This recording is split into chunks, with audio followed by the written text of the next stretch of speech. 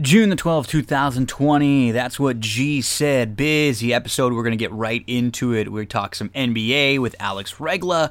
We have some Friday Belmont, some Friday Churchill, some Saturday Belmont, some Sunday Lone Star.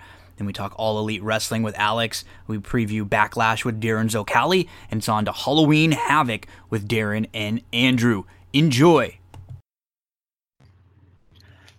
We know the NBA is coming back. Yes, folks. I think what Bill referred to as NBA holes. I'm one of them, and the gentleman joining me right now, you all know. I believe he is also one of them. We are huge NBA fans. We're big Laker fans, but we're very excited that the NBA is going to be back. They have a kind of a tentative plan, and they're going to try to work backwards from it. It looks like the dates are going to be either July 30th or July 31st. And we're going to talk all about that plan to get the NBA back up and started with our good friend. He is always on when we talk basketball here, Alex Regla. Alex, how you doing, buddy? I'm good, Gino. Thanks again for having me on. I think this is like the fourth time? At least, and you've been on the Mike Abadir show with me a few times before that too, the other show that I co-host. So anytime it's basketball, I'm gonna bring you in, and we're gonna even talk a little more than basketball today. We're gonna talk some wrestling. We haven't had any basketball to talk the last few months, Alex. So exciting if you're an NBA fan. We're not necessarily having to deal with what baseball's having to deal with the players and the union going back and forth. The NBA said, hey, we're gonna circle this date, and it's gonna be July 30th, 31st. And we're going to have 22 teams coming into the Disney Wide World of Sports complex. They're going to finish out, I believe, the last 8 games or so of the year, and then get into the playoffs. And the NBA season will be completed by October the 12th. This is going to be something that we've, unlike any version of sports that we've ever seen.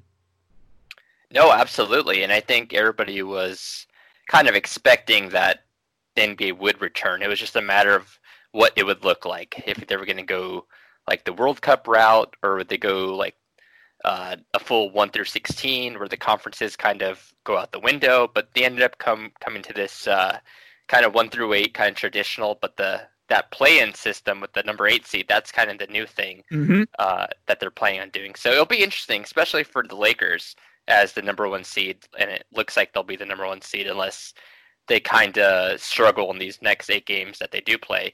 But I think as a Lakers fan, and it's just someone who covers the Lakers and is kind of invested in them, it'll be really interesting to see how that number 8 seed shakes out. So just for some of you out there who may not have heard or don't know some of the specifics. So what the NBA has decided to do now is they're going to be playing in what they're calling the bubble and at Walt Disney World, and 22 teams are going to be finishing out the season. The reason why they picked 22 was because they wanted to pick teams that were within striking range of making it into the 8th seed or the bottom of the playoffs. They felt like some of those teams that have already been eliminated and had no opportunity to make them, to make the playoffs or to make a run for a title, you didn't need to bring all that extra personnel into the bubble and add all these other people who, could be just more opportunity for folks to catch the virus or for someone to become infected. So what I like about the NBA, more than anything, I'm just a big fan of Adam Silver. I think he does a really good job of listening. He seems like he goes back and forth. He cares a lot about the players. He cares a lot about the fans. And I kind of like just trust him in situations like this. I do too. And I think, like I said earlier, I think we all expected the NBA might return. But it sounds like Adam Silver and kind of the players union and everyone involved really wanted to make sure before they decide on coming back, everyone's safe. The players are on the same page. They take a vote on it. They contacted some players. They had some private phone calls with a group of stars, like with LeBron James and AD involved. So it sounds like they want to make sure every party involved is okay with this before they go to this bubble. And it's kind of refreshing to have a sports owner like Adam Silver, who is pretty wide open and is kind of progressive in that way. And so we will have an 8-game finish to the season, which will basically give an opportunity to some of those teams that weren't in the top 8 to try to make a little run to get there or to get a little bit closer. Because you mentioned a key point. If there is one of if there are teams that are within 4 games of that 8th seed, if you're in 9th, you're going to have the opportunity to have a play-in where you could beat the 8th seed twice, they'd only have to beat you once, and then you would play your way in. I think the running joke out there has been that this is like the Zion rule that the NBA wants, which you can understand. They wanted to give some of their stars the opportunity to get into a playoff. Zion missed a ton of the year. The Pelicans had been playing very well. Someone like Damian Lillard now, he and the Trailblazers have an opportunity to kind of play their way in. So I get this from a league standpoint. I guess as a Laker fan, I'm a little nervous. I wouldn't want to have those Pelicans in a first round series. That would be fun, but they wouldn't feel a whole lot of pressure against the Lakers. I think that's the team. I think either them or Portland if Memphis does kind of blow it here, because Memphis, like you're saying, they wanted to make sure those teams had a chance just because the season was kind of cut off and everything. But they did give the number 8 team Memphis a lot of chances to stick as the number 8 team. So as long as Memphis doesn't blow it, I think I'd be most afraid of playing a team like Portland or New Orleans, like you mentioned, just because New Orleans is so young, and you never know with young teams. They really have nothing to play for. It's just all kind of icing at that point. And there's also that extra kind of baggage where like guys like Ingram, Lonzo, and Hart were traded from the Lakers. So they, those guys would want to, they would love nothing more than to knock out the Lakers in the first round. So I guess from one sense, this does, help, I think, some of the teams that might not have been, getting a home court advantage or, getting, having a series or two where you're going to be at home, because, we look at the Lakers and this maybe doesn't affect them as much. They've been a really good road team all throughout the year, but the Lakers and the Bucks, they had, excellent 65 game stretches or so where they built up these great records that were likely going to give them the opportunity to have home court advantage through. And now you're going to be in a situation where there really is no home court. And I was kind of thinking about this the other day. Like, I wonder which teams do have an advantage in that situation. And like you mentioned, Lakers and Bucks both respectively had the best road records in their conference this year. So you would kind of assume like those teams wouldn't be affected as much as, say, a team who kind of really thrives at home. Like a Denver, who's always kind of had It's a great point, or a Utah. Yeah, exactly. Yep. Or even Portland. Like the Lakers hate going to Portland. So I think the Lakers and the Bucks specifically don't mind this as much. Same with the Clippers. Like the Clippers wouldn't want to get in a matchup against the Lakers where they would have to split that home court advantage or not have it at all. And I was just thinking, like, I'm assuming the veteran teams and those teams who do well on the road would be kind of serve the best in this type of situation, whereas a young team might be rattled if they're not at a strictly behind their home crowd or don't have that playoff experience to begin with. And if nothing else, a team like the Lakers have proved all year that they have this insanely impressive chemistry that they built from day one, and it sounds like that's just going to translate over no matter what situation, because they've gone through so much as a team this year. I think so too. I kind of feel that same way. You started to get to a point which I want to talk a little bit about too. What's interesting about this is that it's just going to be different now. Most of us have never been in a situation where we're in a bubble like this, where you're isolated for a couple months, where you don't have the complete freedom to just you have a bad day, you go for a drive, or you go have a drink, or you go meet with someone. Like, there are going to be a lot of players that aren't used to what this entails. And I was reading there were some of the team like psychologists and stuff that were a little bit worried that there are some people who may not respond well to this. I think you hit a great point. It feels like the teams that have really good leadership, I think, will be okay here. And this doesn't bother me as something for the Lakers, but maybe a young team, and maybe even like a team like we were talking about with the Pelicans or one of them. You just never know how someone's going to react in a situation that they've never been in. Exactly. And I think teams like the Lakers, like the Bucks, I think that's what they're kind of banking on in this type of situation, that team chemistry they built all year, that roster construction full of veterans like a Jared Dudley and LeBron, obviously, just having guys like that who've been through wars and gone through all this type of stuff and seen almost everything will at least kind of prepare them more for this unique experience than, say, a rookie, like a Ja Morant, if it's like a Memphis or someone like that, who's first of all has to deal with first-time playoffs and also dealing with this, insanely scary pandemic that's going on and playing in this totally new environment. And I think those veteran teams probably will have an advantage. It's going to be fun. It's going to be exciting. A couple of more specifics to go through. So just this is kind of reading from one of the Woj and Bobby Marks articles that came out a little earlier today. So 14 of the teams that are there are going to be eliminated within 53 days. And then only 4 teams are going to be there remaining after 67 days. So I guess when you put it in that sense of just a couple of months, it doesn't feel as bad as when you look at the grand scheme of things and it feeling like you're going to be there for July, even through October. A lot of these teams won't be there that long. And the NBA is hoping to kind of work something out where once teams get eliminated, the family members for some of the other teams can come into the bubble. And so that way they're not going to be, some of these teams players won't be away from their family for all that long, which I think is a really good idea too. You want to try to keep these players as happy as possible in a crazy world. We've got training camps that are going to go from July 9th through 11th. Teams will briefly quarantine before beginning formal training camps, and then regular season games resuming on July the 30th. Let's see, anything else to mention on here? Oh, and then this is another thing. So the free agent players, such as DeMarcus Cousins, Isaiah Thomas, or even players like J.R. Smith, Jamal Crawford, who weren't on rosters, they are now eligible to sign into open rosters. There's going to be a 1-week transaction window in late June that's going to give teams the opportunity to waive or sign a player. Do you think the Lakers will bring DeMarcus back? I think that's the name that a lot of people have kind of, either him or J.R. Smith, that they've been linked to the most. And DeMarcus, even though he did play this year and he had that injury that, cost him the year, it seems like he was really liked in the locker room. And it seems like there was kind of like a wink thing when he got released that, hey, we need this roster spot for Markieff Morris, but, next year, we might just sign you again. It seems like there's, because even when he was cut, he would still come around the Lakers training facility and work out. So I'm not sure who they would cut, because they would still have to cut someone to sign DeMarcus Cousins, I believe. I mean, unless because they don't have a roster. It says 8 teams: Denver, Clippers, Memphis, OKC, Phoenix, Portland, Sacramento, and San Antonio. They have open roster spots right now. Exactly. So unless they think a guy like maybe Dion Waiters just didn't work out before we even got to see him play, or whatever, or we don't even know what DeMarcus Cousins, just him specifically is able to do at this stage. We don't know how healthy he is, or really, I mean, they have a lot of bigs already. They have Dwight, McGee. Yeah.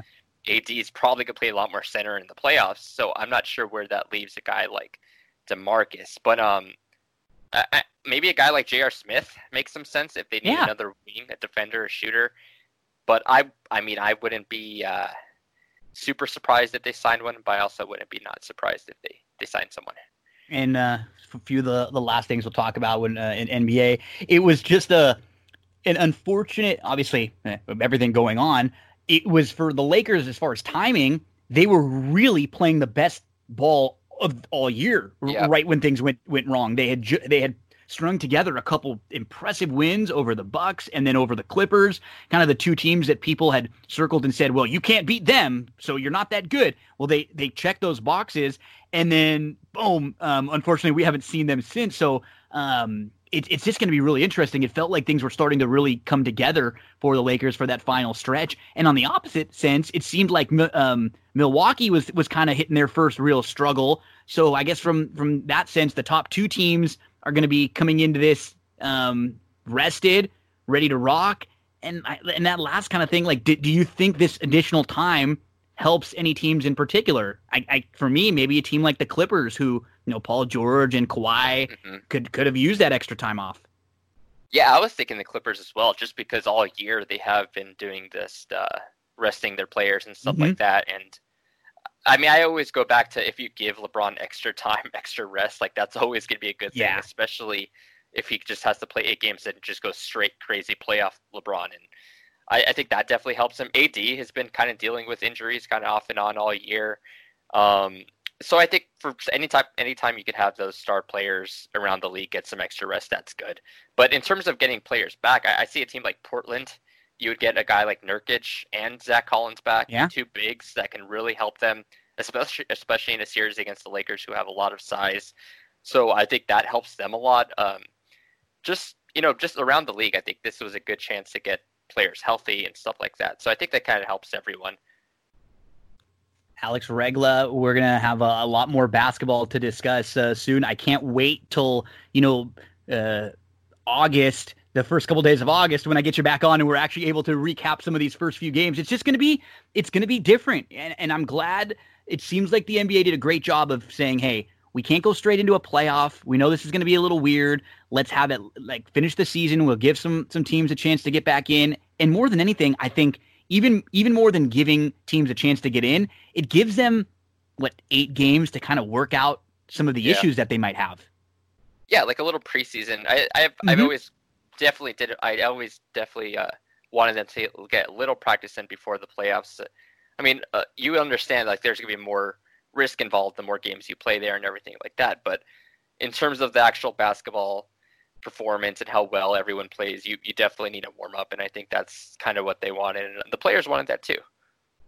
Alex Regla, tell us about Throwdowns and tell us about where we can find some of your work online.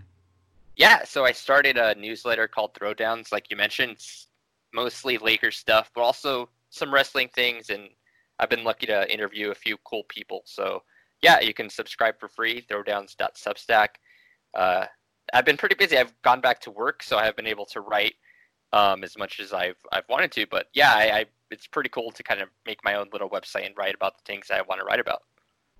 Alex Regla, we're going to be cutting off the NBA talk right now, but this isn't the only time the folks are going to be hearing you on That's What G Said. A little later on in the episode, they're going to hear us talk a little All Elite Wrestling and recap Dynamite. So, Alex, thanks for now, but we'll be talking to you again very soon. Sounds good, Gino. Thank you to Alex for talking some NBA. It's not the only time you're going to be hearing Alex on this show. We discuss AEW, All Elite Wrestling Dynamite, coming up in just a little bit. Right now, we're going to focus on horse racing. We're just going to quickly go through our plays for the weekend, a couple different racetracks to discuss. Next week is a big weekend at Belmont, and we'll have a ton of horse racing throughout the week. We'll start playing that Canterbury Pick 5 a little bit. I think every episode we're gonna talk a little bit about that Pick 5. It just makes a lot of sense as a low takeout wager. Nonetheless, let's get into Belmont for Friday. A couple plays for you. Let's get to race number 4 for our first play at Belmont, and I'm gonna go to the 5 Taurus Del Paine, whose career best was going long on the grass when that second in the Laurel Futurity behind Irish Mia's. I just think he's going to sit close throughout. It seems like this is a really good spot for him. He's in for 40. He was in stakes races a couple times, but he seemed a little bit overmatched last time out, and I think this is a good spot for Taurus Del Paine, the number 5. Make sure to use him in your exotics and make a win wager if you can get around 7-2 on that one. Let's get to race number 6 at Belmont. So we're talking Belmont for Friday, June the 12th. And I'm going to go to the number 7 in race number 6. That is Miss Munnings. She was saving ground inside. She had to alter course late when things got tight inside. That was the difference between 5th and 3rd. You look at her effort, you see that she finished 5th. Doesn't look as great, but she should have been 3rd that day. And she was in a race where Silver Kitten, the 2nd place finisher, came back to win an optional 62 non-2 next out. 3rd place finisher came back to win a first level allowance. She ran the same race that she's been running. I think she was just in a tad too tough, and she had that little bit of trouble. If she runs that same race, that's good enough to beat this group. If she's 7-2, she's worth the play. That's the number 7, Miss Munnings, in race number 6 at Belmont on Friday. Let's get to race 7, the 1 Sharp Star. Completely missed the break, was last, was 10 lengths off when the winner sat really, really close up just off. Sharp Star was able to angle 3 deep and make a huge wide move, was widest of all in the stretch. The rail draw is the major concern. Going 6 furlongs, I hope she doesn't break slowly and then get shuffled back. If she's able to work out a nice trip, I think this is a great spot for the 1 Sharp Star. We'll make a win wager if we can get anything around 4-1. In race number 8, totally respect the 2 Chewing Gum. That would be a horse to include in a lot of your exotics. But I think the 6, Back to His Roots. He was up close early on in between horses last time we saw him, and he just got backed up into. He lost all chance. It was just a brutal, brutal trip. In the last 2 starts, he's been behind a horse named Faction Cat, who has 8 straight in the money finishes. Look at some of his races earlier on, too, in 2018 before he went to the bench. he's behind Mind Control. He's got a good second sprinting on the grass behind Uncle Benny. Those 2 races are really good. He comes back and he wins a race that's taken off the grass, a small stakes race too. And then since then, he needed the first start going long on the grass. He's come back and he ran 2 pretty bang-up races in a row at Tampa, and then legitimate trouble last time out, which is going to build his price up a little bit. Back to his roots. Anything around 8-1 or so worthy of a win wager on the 6. In the 9th race, I did think Bankit has a legit shot to upset Mr. Buff. I'm just a little concerned that Mr. Buff might be able to get out front in here. I think the real key to the race are, horses like Blewett and Build to Suit. Can they push Mr. Buff? If so, I think if he gets, pushed at all, a horse like Bankit, who's been coming out of good open company races. He was behind Endorsed last time. Then Endorsed came back to run really well when finishing second behind Code of Honor. The number 1, Bankit. Perhaps an exotic single in some of your late exotics. And maybe, if we can get around 5-2, I think that would be a fair price in here. Because to me, it just looks like it's either going to be Mr. Buff. And if it's not Mr. Buff, that means it's likely because he got pushed. And I think that sets up for Bankit, who might even be the better horse. Let's go with Bankit. So there's your Belmont Friday, the 4th race, the number 5, Torres del Paine. 6th race, the number 7, Miss Munnings. 7th race, the 1, Sharp Star. 8th, the number 6, Back to His Roots. And the 9th, the number 1, Bankit. Good luck Friday at Belmont Park. Let's get you over to Churchill. And we go to Churchill Downs. Let's get your past performances out. Friday, June the 12th. A couple plays at Churchill in race number 1. I thought that number 9 is an interesting horse to look at. Rosafa. She cleared the field. She crossed over. I think she just found the mile a little bit too far last time out. Now you get that great cutback from the mile to 6.5 furlongs. She's drawn well. She's proven in previous races that she can sit and pass horses if need be. You get the drop in class here from the maiden 20s to the maiden 10. I think Rosafa sitting close on the cutback. Rosafa. Make sure to include in all your exotics. Make a win wager. You can get like 5-1 or so. In race number 3, the 5 Fast Boat looks like he's in a great spot here. I think he trips out. He gets off the rail, and he had a good start in his most recent race. He was right in the mix early, but a couple horses to the outside lined up. So he ends up getting shuffled. He loses a few lengths. He comes on again. He ends up splitting horses early in the stretch, but he couldn't quite get to the top 2. Still a pretty good effort that day from Fast Boat. And you look at this race with Bulletin drawn in the inside. You have a horse like Copper Town who's fresh, who's got some speed. You have Just Might who's going to be going in here. I think it's going to be a great setup for Fast Boat. Off the pace, anything around 5-2 will make a win wager and maybe an early exotic single with Fast Boat. Later in the card at Churchill in race number 6, so if you're playing any kind of the late exotics, I thought you may not have to go too deep in some of the, like race number 6, if we move a little later in the card, kicks off your late pick 4 sequence. Bala Rocks looks like the one to beat. Mixed Star looks like the one to catch. Those would be the only 2 I would think about using in exotics. In race number 7, the 2, the Great Dansky, I think he's the one to beat, and he can sit off a little bit. But if he gets caught up in a quick early pace battle, it's the 5 Sacred Oath who's going to get the best trip in here. So Sacred Oath, I would just use, along with the 2, 2, and 5 in any of your late exotics. In race number 8 at Churchill, Erner is the one to beat. He broke well. He sat close up. He was within a few lengths. He was bumped a bit, 3 deep. He settled into a nice spot. He actually kind of got shuffled a little bit. He was back to 6th. 3 deep. He's in the second flight. And then he's in between. He makes a nice 3 deep, a 4 move up the challenge, gets the win. And he should be sitting close. And a horse who's going to come closing late and has no problem going the mile in an eighth, because we know that with his victory on May the 2nd at Oaklawn, that's the 4 Hunt the Front. I would just be using 4 and 5 in the exotics in race number 8. And then in the 9th race, I think you probably want to go a little deeper and spread out. But my top selection here is the 2 Full Authority. If we can get 6-1, I'm going to make a win wager. He's the one to catch. He's a 3-year-old son of Summer Front who was excellent on the grass. There should be no issue with the turf for him. And he's going to be making his first start on the grass. He's making his 4th career start. He's going to put 2 starts together, second start for the new barn. We know he's got some speed because he showed it sprinting. there's not a ton of other speed in here. I think he can steal this race. I hope they send him hard. Full Authority, the number 2, will make a win wager if we get anything around 6-1. So at Churchill for Friday, in the first, the number 9, Rosafa. In the third, the number 5, Fast Boat. And in the ninth, the number 2, Full Authority. I would, if you're playing any kind of exotics, I went through those 6th, 7th, and 8th. I didn't think you need to spread out a whole lot to get through those. So best of luck on Friday at Belmont and on Friday at Churchill. Now we head over to Saturday for a couple plays at Belmont.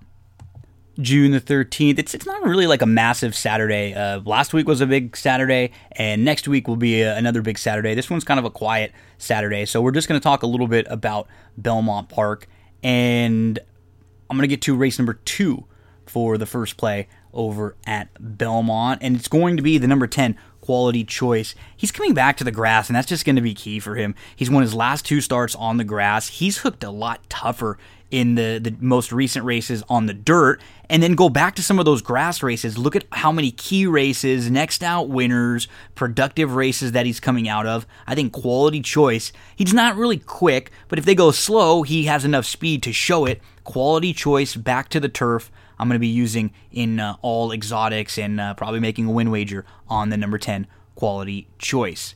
Let's move to race number 6 at Belmont Park, and it is the number 6, Honey Won't, who's been showing good speed, going longer. Now you're going to cut back to a sprint. This is a horse who's had no problem sprinting before in the past. I think you'll get the opportunity to have more of a mid-pack trip, and you'll have a lot more punch late with Honey Won't, the number 6, in race number 6. We move to race number 8, the number 7, Officer Hutchie.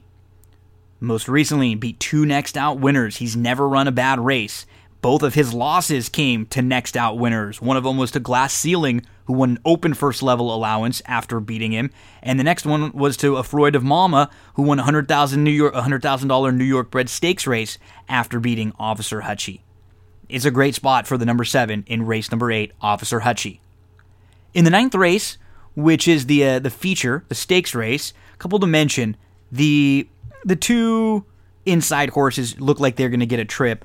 I think She's a Julie's also going to run a lot better. She just completely missed the break, but there's other speed in here that concerns me. That's why the 1, Pink Sands, who the one-turn layout should be perfect for, I think she ends up getting the trip in what doesn't look to be the strongest renewal of this race on paper. The number 1, Pink Sands from the inside, hopes they go quick early and comes flying late. That's race number 9, the 1. So at Belmont in the 2nd race, the number 10, Quality Choice. In the 6th, the number 6, Honey Won't.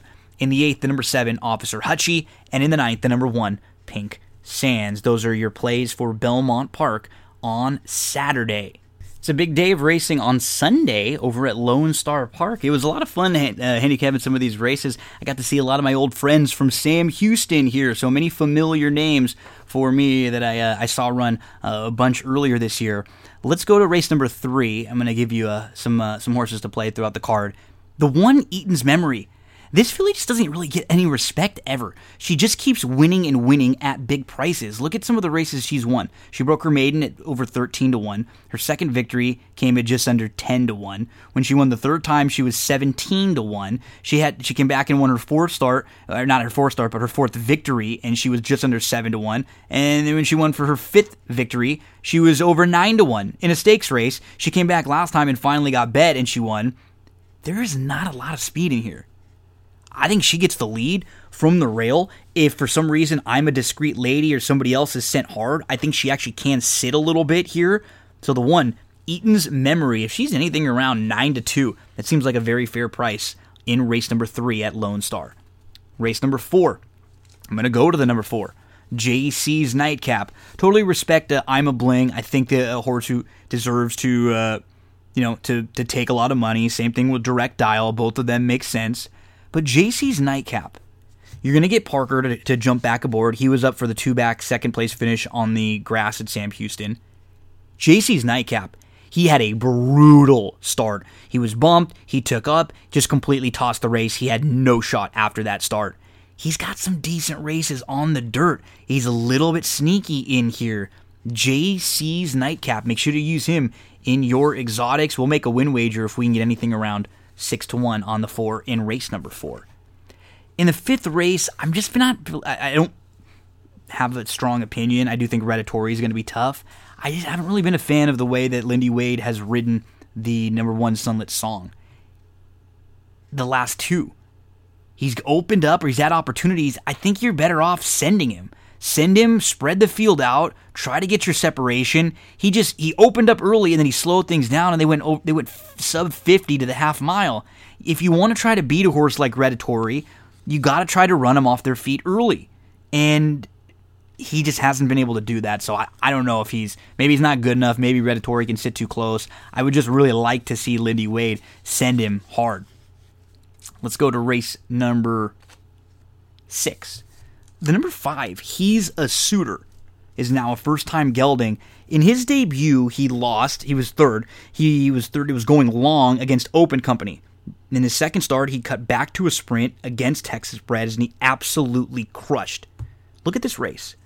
There was a very, very fast animal named Wonders of His Love. You have Moro Said Ready, who's quick. You have Rock the Devil, who's quick.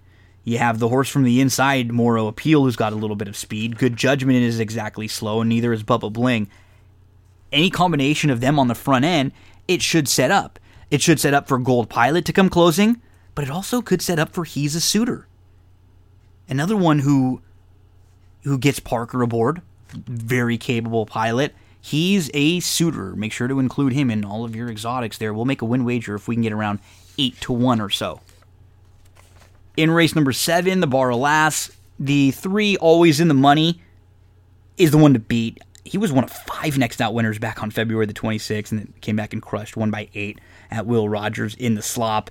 The 6 No Mas Tequila is a horse who has some ability for Broberg. I've seen Carl talk about this horse a little bit, and he's one that the connections were patient. They were able to take a little more time with him, and he's really put it all together in his last 2 starts, both of them winning at over 5-1. He has the opportunity to sit close. He doesn't need the lead. He can sit just off and try to get the jump, on anyone that's going to come from off the pace. I just don't know how this race is going to shape up. And that might be where you want to be. He actually could get a great trip, or No Mas Tequila, she should be getting a good trip in here because you have speed, really all throughout the field. Brightest is really quick, always in the money, can go but can sit. You've seen speed from Dancing All Alone. We've seen speed from Tell Me You Love Me. We've seen speed from pretty much everyone in here. That was my lone concern with No Mas Tequila, but I will use the 3 and the 6 in all of the exotics there in race number 7. In the 8th race, I'm going to give Herb's Love an opportunity to bounce back. He was in some traffic early. He settled 5th on the inside, and then he started traveling well. He ran right up onto the heels of a rival. He just had nowhere to go. Then he gets a dream run through. He gets all the way up into 3rd, and he just tires late, and he fades. If you toss that race, I keep saying he with Herb's Love too, if you toss that race, her form is excellent prior to that. So good luck to owner Sam Sherman, Parker, and Danny Pish teaming up with Herb's Love. I'll be using Herb in all the exotics. We'll make a win wager if we can get around 6-1. Closing things out in race number 9. What's wrong with the 9, Cowboy Bling? Okay, maybe he's not quite as good as Can I Bob. You're going to get a much better price. There's an opportunity that Can I Bob might get caught up in kind of a pace battle in here, and I don't think that's going to happen for Cowboy Bling. Cowboy Bling, who's been good on the grass as of late and has improved, now gets back to the dirt where he's done some of his better work. Cowboy Bling. Make sure to use him in all of your exotics. That's the number 9. So we got some plays for you at Lone Star for Sunday. The 3rd, the number 1, Eaton's Memory. The 4th, the 4, JC's Nightcap. The 6th, the 5, He's a Suitor. The 8th race, the number 7, Herb's Love. And the 9th, the number 9, Cowboy Bling. So now, generally, when you hear Alex Regla on That's What G Said, we are talking basketball. But Alex is not only a huge basketball fan, writes about basketball, covers it. He does a great job analyzing it. He's a big baseball fan, Dodger fan too. But he's a huge wrestling fan, which I love. And Alex, you're not just like a mainstream turn on the WWF. You watch New Japan. You watch some of the really good stuff. And one wrestling company that we've had the privilege of kind of being able to follow from the very, very beginning over the last year and a half as they've come together is All Elite Wrestling. I have a ton of fun on Wednesday nights with Dynamite. Oh, man, so do I. I think this is the first time, probably since the 90s, I would say, where like every week I have to tune into something. And I think that's, with every Wednesday on Dynamite, that's kind of what that feels like again, where it's like, I really don't want to miss this episode. Like, I haven't watched WWE, honestly, in maybe a few months. I still keep up with it, like through podcasts and some writers I really enjoy. But in terms of actually watching the product, the only thing I watch consistently is AEW. And I got to say, it's been a tough time for all major sporting events and major organizations too with the pandemic. And we're watching wrestling where there are no fans. The one thing that All Elite Wrestling did immediately, way, way better than WWE, was figure out how to work with this no fan and by not having a completely empty audience. They had wrestlers in the audience, which were able to, you could hear them. They were able to spark feuds. They were cutting promos from the audience. Sometimes they were out there drinking and betting on stuff. Taking bets, They did a great job from the very beginning, figuring things out. They weren't shooting the whole empty arena all that much. I think they've got a great, great team behind them. I think creatively, I think they've really stood out here. I think they've really showed that they have the right kind of minds, backstage and just in terms of their performers. And like you said, just having those guys, those wrestlers out there, like you said, not just to make noise, but to kind of push feuds forward, further things, further storylines, yeah. And early on, it was really cool to see like a babyface side and a heel side where you kind of have these different feuding investments into these matches, and I've really just enjoyed how they've done that. And then lately, being able to film at Daly's Place in Jacksonville and kind of having that outdoor setting is really, really cool. Yeah, they're doing a great job, and now we'll get specifically into this past week. So AEW Dynamite, one thing that was the biggest and most important thing for this company from the very beginning was getting on a TV network that would be accessible for a lot of people. And the fact that they were able to get, on TNT like this, the same place where we used to watch WCW years back, and a place that people associate with wrestling, I think was the absolute home run for them. And they've been able to get stars. I mean, you start out with a guy like Chris Jericho, and he's the face of your company. People know that face. He's been on, hosts all sorts of different shows. He's been in the wrestling. I mean, I was watching, because I'm doing a recap later of Halloween Havoc 1998. And he was, the one with Hogan and the Warrior and everything. He was out there cutting an incredible promo when he's so young. And it's funny to see him 22 years later on the very same network. And he came out early on, and he was a part of the commentary team for most of the show. Anytime he is on commentary, he adds so much. He's just so entertaining. Yeah, I mean, I remember when they're doing Wrestler of the Year awards and kind of who was in that running and stuff. And a lot of people pick Chris Jericho, not only because obviously he's not the performer he used to be, but strictly in terms of how important he's been to an AEW and upstart promotion, and just adding that kind of credibility, just with adding that kind of name, and his this whole inner circle thing and this whole the champion thing, just everything is just really working with him in AEW. And man, that signing was just a home run from them. It really was. So we kick off the show, and Jericho's on commentary, and we're going to get the debut from FTR, which, for those of you who don't know, FTR, they were the Revival in WWE and NXT, and they are one of the best tag teams in the world. So we get the FTR debut against Butcher and the Blade. I like the little things like this too. You have Arn Anderson and Tully in the stands with their notepads, right? They're scouting and they're taking notes. This is one thing about AEW too, is they don't really have as many squash matches, or if they do, they give the folks that are getting squashed quite a bit back and forth. This wasn't a squash. Butcher and Blade are definitely a team in the tag team division, but this match went pretty long. It went back and forth. It was a showcase, and I think as a company, they just do things a little bit differently. They don't really have 30-second matches. Even a match where the point is getting somebody over, they end up going 10 minutes a lot of the time. Yeah, I think that's a good point. I think we can kind of point to like their bigger guys like a Brody Lee. Like I remember he had that match against Marco Stunt, and like you said, it wasn't a quick 5-second match. He kind of bullied him to kind of get over how strong and how menacing and how how much of a threat this guy is. But it took him a few minutes to beat a guy like Marco Stunt just to get over like how dominant he could be. And I think that's something I've really enjoyed about AEW is that they've always kind of pitched that their wins matter and records matter and kind of the sports element and stuff like that. So these wins over guys who are kind of considered like jobbers or whatever, they still count as wins in terms of kind of progressing their story. So every match is kind of worth watching just from a wins and losses perspective. So we get the FTR with their debut. They get the spike pile driver for the win. And then following this match, we get the Young Bucks. They come out, and this is what everybody's been waiting for. These two teams have gone back and forth on social media over the last couple of years, kind of challenging each other, talking about who is truly the best tag team in wrestling. They said they called themselves the best, and then Butcher and Blade attack, and then all the tag teams come out. We get Kenny and Paige out there. So it just kind of shows you there is a ton of talent in this tag team division. If we get some semblance of those three teams with FTR, the Young Bucks, and Omega and Page, that could be a crazy match, or just combinations of those three teams going one-on-one.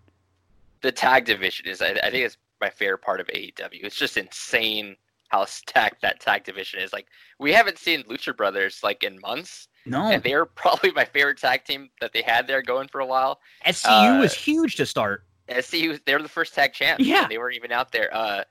Like you said, Omega and Page were just two guys kind of thrown together, and all of a sudden it's become just an amazing tag team. Like, they got great chemistry with the drinking and the milk and the stuff. They go back. It's funny. It just fits. Sometimes you put two people together and it works. And if Page was as hot as he is right now, when they started this company, he might have been the first champ.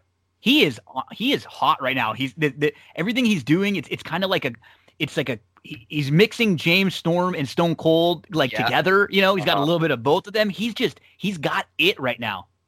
He was the hottest wrestler in the world. I think before this whole thing went down, he would just come to the crowd, just coming to like those hot run-ins. He would just kind of walk in and just fans would go crazy. Yeah. And like you said, he was kind of soured on early because he was kind of pushed into that first title match, and he could have been the first ever champion, but he was kind of seen as this kind of bland babyface type guy, and then all of a sudden this character where he just starts drinking, and the favorite thing about him is those little labels on his little title card when he comes out, and they have these little jokes and stuff. But they've all added to this character, and I think just teaming him with Omega, who's kind of like the straight man in that tag, has just been perfect. Like, he's just insanely hot right now. Yeah, everything with the horse, whenever he comes on and with the horse, people just absolutely love it. He's hot, and he is definitely on the rise right now. We got a backstage little setup with Dustin and QT Marshall. Brandy and Allie were with them, so they're going to be getting a tag team title match next week against Omega and Page. This is something that I like. With AEW too, you talk about we seem like we, for the most part, we get a good look at everybody. Everybody seems like they get rotated in and out, and there's the other show, Dark, that they have a lot of times too, where we get a lot of matches, but they do give TV time and opportunities to a lot of people. And I know that some people don't like that. They think that, there's a lot of folks out there that aren't big stars that are getting TV time, but you have to do that. With a new company, you have to just put these folks on the TV, see who really hits it out of the ballpark, and maybe QT Marshall is a star in the making. I kind of like the stuff that he's got going with Brandy. It's kind of fun. I think there's something with him. Yeah, I mean, you don't know what you have until you at least try it out, right? And I think that's something AEW has done well. Like, they've built their own kind of stars pretty well. Like, look like a guy like Darby Allin. They built him up really well. I think the biggest kind of example of this is a guy like Sammy Guevara. Like, early on, unbelievable. He had that first match ever against Cody, and I remember everything leading up to that TV taping. Like, I wasn't a big Sammy Guevara fan at all, and I think now he's one of my favorite things about the show every week. He's just completely agree. Incredible. I thought he was kind of like an annoying type wrestler before, but man, like, performer-wise, in and outside the ring, he's been just incredible, and I think that he's a perfect example of let's see what we have with these guys before we kind of bring in outside talent and take their spots. Like, we have these young performers, we can build our own stars, and I think they've done a really good job with that with guys like Jungle Boy, Sammy, Darby, and then MJF. Really. Absolutely. I'm glad you mentioned Jungle Boy too. He was kind of in that same sense. To me, he was just kind of bland, but then you start watching him and he's just a great babyface. He really is. Like, and you don't see many of them in this modern age of wrestling anymore. I think to me, as we continue along through Dynamite, I think the only knock, and it's not even really a knock, I think there's some talent there, but I guess we could say that probably that one of their lower parts of their show and their roster is probably the women's division. Yeah, I agree. It's probably not as deep or as strong as, some others, but I really like Britt Baker. I love what she's been doing. Yeah. And we had a match. It was Nyla Rose and Penelope Ford with Kip Sabian versus Chris Statlander and Hikaru Shida. Shida is now the new women's champ. And I think the plan was to have Britt Baker be the next champ and maybe take it from Shida. And now Britt Baker is injured, but they've done a great job to continue to let Britt cut promos and build her character up while she's hurt. It almost looks like Penelope Ford is now kind of getting the push that Britt was going to get. She gets the pin here, and she is probably going to be, getting a title shot sometime soon. Again, another example of changing the course. Like, a guy like Hangman Adam Page was really kind of boring and kind of bland early on. And then they gave this kind of new gimmick, and it worked out. Same with Britt. Like, she was this babyface kind of. She'd never been a heel in her whole life before this. Yeah. And she's just another one who's become a star. Like, again, another person you look forward to watching every single week with these vignettes, and just incredible comedic timing with Tony Schiavone, and just everything about her and that kind of role model gimmick is working. And yeah, I actually really enjoyed the tag match. I thought that tag match. Me too. Those yeah. performers. Again, I think they're showing growth, and I think people who do complain, I totally get it. Like, they do need a lot more work. A lot of their performers are really green, and they're not really outside performers. They're kind of in-house projects, and I think the more TV time they get, the more in-ring work they get. I mean, they've shown a lot of progress and development so far. And I thought that yesterday's match was actually really good. I do too. Ford and Statlander. The alien gimmick is a little like, she'll probably drop that at some point, but they're improving. They're getting better. I thought the match at the pay-per-view, which was they had to put together kind of last minute, was really good when they needed to fill in for Britt. So no knocks. I think they're starting to find their footing a little bit too. And then you throw Britt in the mix with this division, and now you've got these four that were out there. You add her. You've got a good little top tier. At least that can, until maybe you bring a woman or two in at some point. Talk about stars being made. Darby Allin, man, he's got that Jeff Hardy kind of CM Punk-ish. Yeah. You combine them, and he's got a really cool little interaction here with Tony Hawk, which was fun. He said he's not medically cleared to wrestle, but Tony Hawk says you don't have to be medically cleared to skate here. So we see a little fun interaction. And again, something that AEW has done well. They get the celebrities to cut little promos online, on social media. Last week there were, I think Dominique Wilkins was cutting a promo on Cody Rhodes winning the title, so they're doing a good job reaching out, getting some of these stars to come in. We saw everything with Tyson over the last few weeks, and this is perfect for Darby Allin. The Tony Hawk thing, it fits his character so great. Yeah, I think a guy like Darby Allin would only succeed in a promotion like AEW. Like, he's one of those guys, if you stick him in WWE, like, oh God, like that, it's just not going to work. He's in the cruiserweight division, and he's not even, they don't treat him seriously at all whatsoever. They don't give him any opportunity. This guy's going to be a main eventer in a few years. He really is. He's got, he's another one who Cody does a good job of giving these. You could tell the folks that Cody likes too, like with Sammy, like with Jungle Boy, with Darby. Yeah. Just giving them a lot of opportunity to show what they've got. And I'm excited for him, man. Like you said, it's a good point. He wouldn't fit in WWE. He might be okay in NXT. Mm-hmm. And then when they pulled him up, we'd be worried about what Vince was going to do with him immediately. So, Darby is definitely a big positive when I tune in each and every week. And then we mentioned the Britt Baker. She continues to to be able to cut vignettes and cut these promos and do stuff from the dentist office and different things. So that's really, really fun. And they're doing a great job. It almost, I don't think she's Austin, but it reminds me of how they were able to keep the build for Stone Cold when he was so hot, even when he had the neck injury after Owen Hart. They had him on Raw every week. Is he going to stun someone? Is he going to punch Vince? What's he going to do? And you don't, it's like the best thing that can possibly happen. You don't lose anything by being out. No, exactly. And especially in this type of setting, like those vignettes are just as good as matches at this point for Britt. 100%. And I think she even created a feud with Big Swole last week already from the sidelines, just being a fan. And so she's able to really keep that momentum going, even with being injured. So it speaks volumes to how good she is, how much she's improved with her character. And like even in ring before that, with the whole bloody mouth thing, like it was just gold. Like she's like right now they have something really special in her. We have a tag match. It was Jake Hager, Santana, and Ortiz from the Inner Circle versus the Best Friends and Orange Cassidy. And I mean, another just star in the making. He's been for a while. Orange Cassidy, everything about him is different, and that's why he stands out. That's why people like him. And I was even reading, some of the stuff from Meltzer that had said that he's like a big draw. Anytime he's on the TV, people don't tune away. They like he equals ratings right now. Yeah, and we end up getting the match here, and Orange Cassidy gets the win, and then afterwards there's a beatdown. I thought this was really, really good. It's a combination of kind of funny but serious. They get the bag of oranges and they go crazy on Orange Cassidy. No, it was actually pretty brutal. Like, I totally get the funny side with the oranges and everything, but those oranges are heavy as hell.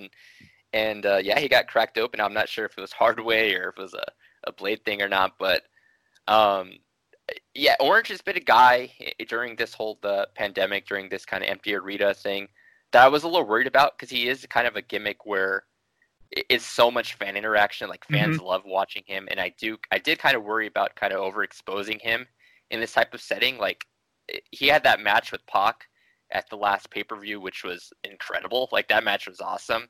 And I think so much of it, what made it so great was because fans had I mean, if you weren't watching him on the indies and stuff like that, you weren't aware of how good he actually is in ring. And if we're seeing it every single week in this type of gimmick, I do kind of worry about it getting a bit watered down.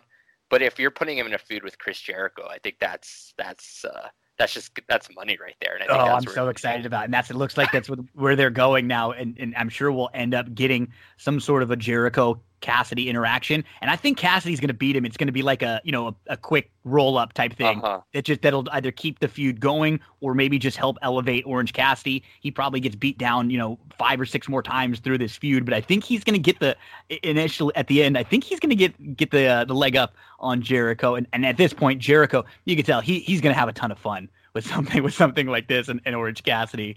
So I'm really looking forward to this one. Orange Cassidy now in a feud with the Inner Circle and with Jericho. We then got Sammy Guevara versus Colt Cabana. And 2 things about this match. We have Colt, who's kind of going through the losing streak gimmick, and now is he going to join the Dark Order? It looks like it, maybe. And we've got a Sammy who's just on the rise, man. I mean, he's so good. Yeah. Everything in the last few weeks, in the ring, he's great. I think in this pandemic era, he might have done the most on these shows by the singing of Jericho's song when he's coming to the ring is unbelievable. I think they just did that on accident and they realized how great it was. He would have the signs that he was holding up, which were hilarious. He and then everything in the last few weeks where, they ran him down with the golf cart and then they ran him down with the horse and they were coming after him again. He is a major star. I mean, you give me Guevara, MJF, Jungle Boy, Orange Cassidy, one or two more. You can build an entire, you could build another promotion with this group of really young up and coming guys. Yeah, like you're right there, that list. And it's a really short list, right? But they've actually done well with every single one of those guys. Yeah. And they each have something going. They each are, I mean, again, we're only is the first, not even their first year of the promotion. They've already kind of had all these not stars, but just these performers who are on the way to being stars because they've developed them so well. They've given them good characters. They've given them good feuds. Like every match that they're in does feel important in some way in terms of developing their future. Like that match with Jungle Boy and MJF at the last pay-per-view, it felt like the start of a decade. A 10-year. It did. Yeah. It's like we're going to see these guys in the main event 5 years from now and on TNT like for years to come. And because they killed it. They were given a chance on the pay-per-view with kind of little to no build, really, that match. And they just were one of the best matches on that card. And yeah, you're like, here you go. You got this insanely good heel, insanely good babyface that both feel natural. Nothing really feels forced with those two in terms of their standing with the fans. And yeah, like I can speak volumes to how good AEW's done with their younger talent. To close out, or after this, Sammy cuts a promo, and then Matt Hardy comes out.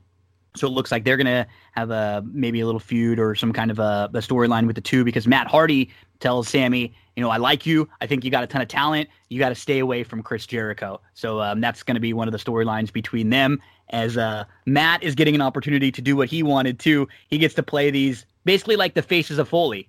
He gets to go through all of his different characters and the Matt facts and everything. And this is, I think, I like this use of Matt Hardy here. It feels like they do a good job, too, of really using their veterans to help get this group of these young guys over, like we've talked about. Yeah, I can't really pinpoint a match or a beatdown or anything where it felt like they were kind of squashing the younger talent or burying them or anything. And that's actually a really good point. I never really thought of that. You bring in a guy like Hardy, and really he's only elevated Sammy Guevara since he's been there. The whole golf cart thing, like that just rose Sammy's star even higher. And their matches beforehand and the whole that stadium brawl, everything Matt Hardy's kind of done with the Inner Circle has kind of risen them up, actually, and a guy like Sammy G specifically. So yeah, that's a good point. Like it never feels like a Triple H type situation or a WWE situation where those younger talent are kind of feel like they don't have a shot or they're kind of, their careers are getting kind of like outclassed by everyone else. It feels like they're on the verge of becoming stars themselves because of having matches against these guys. We then got a little interaction outside the building. The main man, Jon Moxley, and Brian Cage, they're going to have a title match at Firefest. They have a little scuffle outside. Cage hits a spine buster on the hood of the car. Taz stops him, and then they power slam Moxley into the back windshield of the car, and they walk off as Moxley is hurt. I mean, from a pure physical athletic standpoint, there are so few people like Brian Cage, because he's not 6'5". He's not the tallest guy in the world either. He's just built like a brick, and he is so athletic. I've had the privilege of actually announcing some of his matches, ring announcing at small indie events where there were 50 people there, and the guy is just unbelievable. And he'll take chances in the ring. He'll try to fly if he can. This is another thing that they've done really well, right? They bring in somebody new, Cage, and they immediately make you feel like he's a star. They treat him important, so we think he's important. Exactly. First match, he wins that ladder match right there to get the shot against Moxley. Same with Brody Lee. They bring those guys in. They're not really there just as enhancement talent. They're there to be stars. They're there to kind of add credibility to the roster. And another thing with AEW, like you mentioned with Brian Cage, is his size. Like that was one of their criticisms early with AEW, was they're too small. Like I remember early on they had a guy like Billy Gunn in a Royal Rumble, and he just looked like he was a million times bigger than everyone else in the ring. But since then, you get Lance Archer, who, again, another huge guy, but who's crazy athletic. You get Brody Lee, who I've always been a fan of. Again, a guy who could just work. Like, he's big, but he can work. Brian Cage, just a freak. Like you said, like, that guy is crazy athletic, just built like a tank, and they've beefed up their roster for sure. So they listen to criticism. And when, fans say they need help in certain areas, they listen, it sounds like. the main event was the TNT Championship, the AEW TNT Championship, which Cody has, and there are going to be a lot of matches like this where Cody is he's giving opportunities to people who probably wouldn't get main event title matches in many different spots. This was Mark Queen here, or Mark Henn, who was getting the singles match. We normally know this one as a part of the tag team, and so we get to see him going 15 minutes and showing us a side that we don't normally get to see when he's in the tag team. I don't think many people thought Cody was going to lose this match. We probably don't think he's going to lose a match for a month or so, but that's kind of what this storyline is. I think I think when he loses, it might be to somebody kind of random, like how John Cena used to do this with the U.S. Open Challenge, and I think Daniel Bryan's teasing maybe doing this if he wins the Intercontinental Championship too, being something that every week what you're going to get on AEW. You're going to get like a 10 to 15 minute Cody Rhodes match for the TV title. I like knowing that. So do I. Like, I think that Cena thing, like you mentioned, that Open US Challenge thing was one of my favorite parts of that kind of era. I loved it. And I remember looking forward to, like, oh, who's it going to be? And there was the Sami Zayn debut. Sammy is the one that I love. Yeah, I love that. And then I remember he had a really good match against Zack Ryder. Like, having guys on the roster who don't usually get that spotlight, but we know can work. I love it. And I think Cody's saying he wants to be that kind of workhorse champion who every week kind of defends that belt against random people you don't know who's going to be. And I kind of like having like going up against a guy who's usually a tag team, like a Private Party member, and letting him see what he could be as a singles guy, and just kind of seeing again what you have in your roster. Like like Jungle Boy showed he can hang in a main event type match on Dynamite, and he's only like early 20s. So again, you're giving spotlight to guys, and I think more than anything, like you said, we don't expect Cody to lose these matches, but what it does accomplish, it does give a shine to these younger guys and to this other type of talent. And I'm a big fan of this kind of knowing what's going to be on every week, and I think that's, again, they do that fantastically before the main event every week. They run down next week's card, so you know what's going to be on the card. WWE used to. That's so easy to do. They used to do that, and the reason why they don't, as we hear, is because Vince changes so many things on the fly. That's exactly why. Yeah. Like leading up, but how nice it would be, like in WWE right now with the two tag titles they have for the women. They've got tag titles on both shows. They've got 2 world championships. There should never be a show that doesn't either have a title match or a number 1 contenders match or something where there are some matches that are worth it. When I watched AEW, it feels like you said it at the beginning. Everything that happens feels like it matters. It matters. Mm-hmm. It really does. And Cody gets the win here, and then afterwards Jake Hager attacks Cody, and that could be a fun match there too. I think a lot of people. This is a good role for Hager, being this like enforcer in the inner circle. He doesn't really have to cut any long promos. When he does, sometimes it's kind of goofy and he's kind of playing, playing jokes, or he's being silly. But this he feels like he's been handled and treated better here than he was ever treated in WWF too. Hager, he feels like he's a big deal. They hide their wrestlers' weaknesses really well. Just like Heyman used to do. Yeah. Oh yeah, like there's influence here. I think with ECW, WCW, New Japan, like old like territory wrestling. Like you can see the influences all over this product, whereas WWE is very single-minded. Like the difference between just the product, the presentation. Like when's the last time there was a DQ finish in AEW? Like where like it was like every match either ends with a pinfall or a submission. It's very rare that the matches just don't matter or they get counted out or just some random kind of BS. Whereas WWE, it doesn't really matter who wins or loses. Like it doesn't, like that's not going to proceed the storyline any further. Whereas AEW, again, it's just wrestling at the end of the day, but these wins and losses do kind of matter in terms of getting title chances and stuff like that. And I think that's what I enjoy so much about the product is it doesn't waste your time. It doesn't slap you in the face for being a fan and make you feel stupid or make you think. It's like they don't.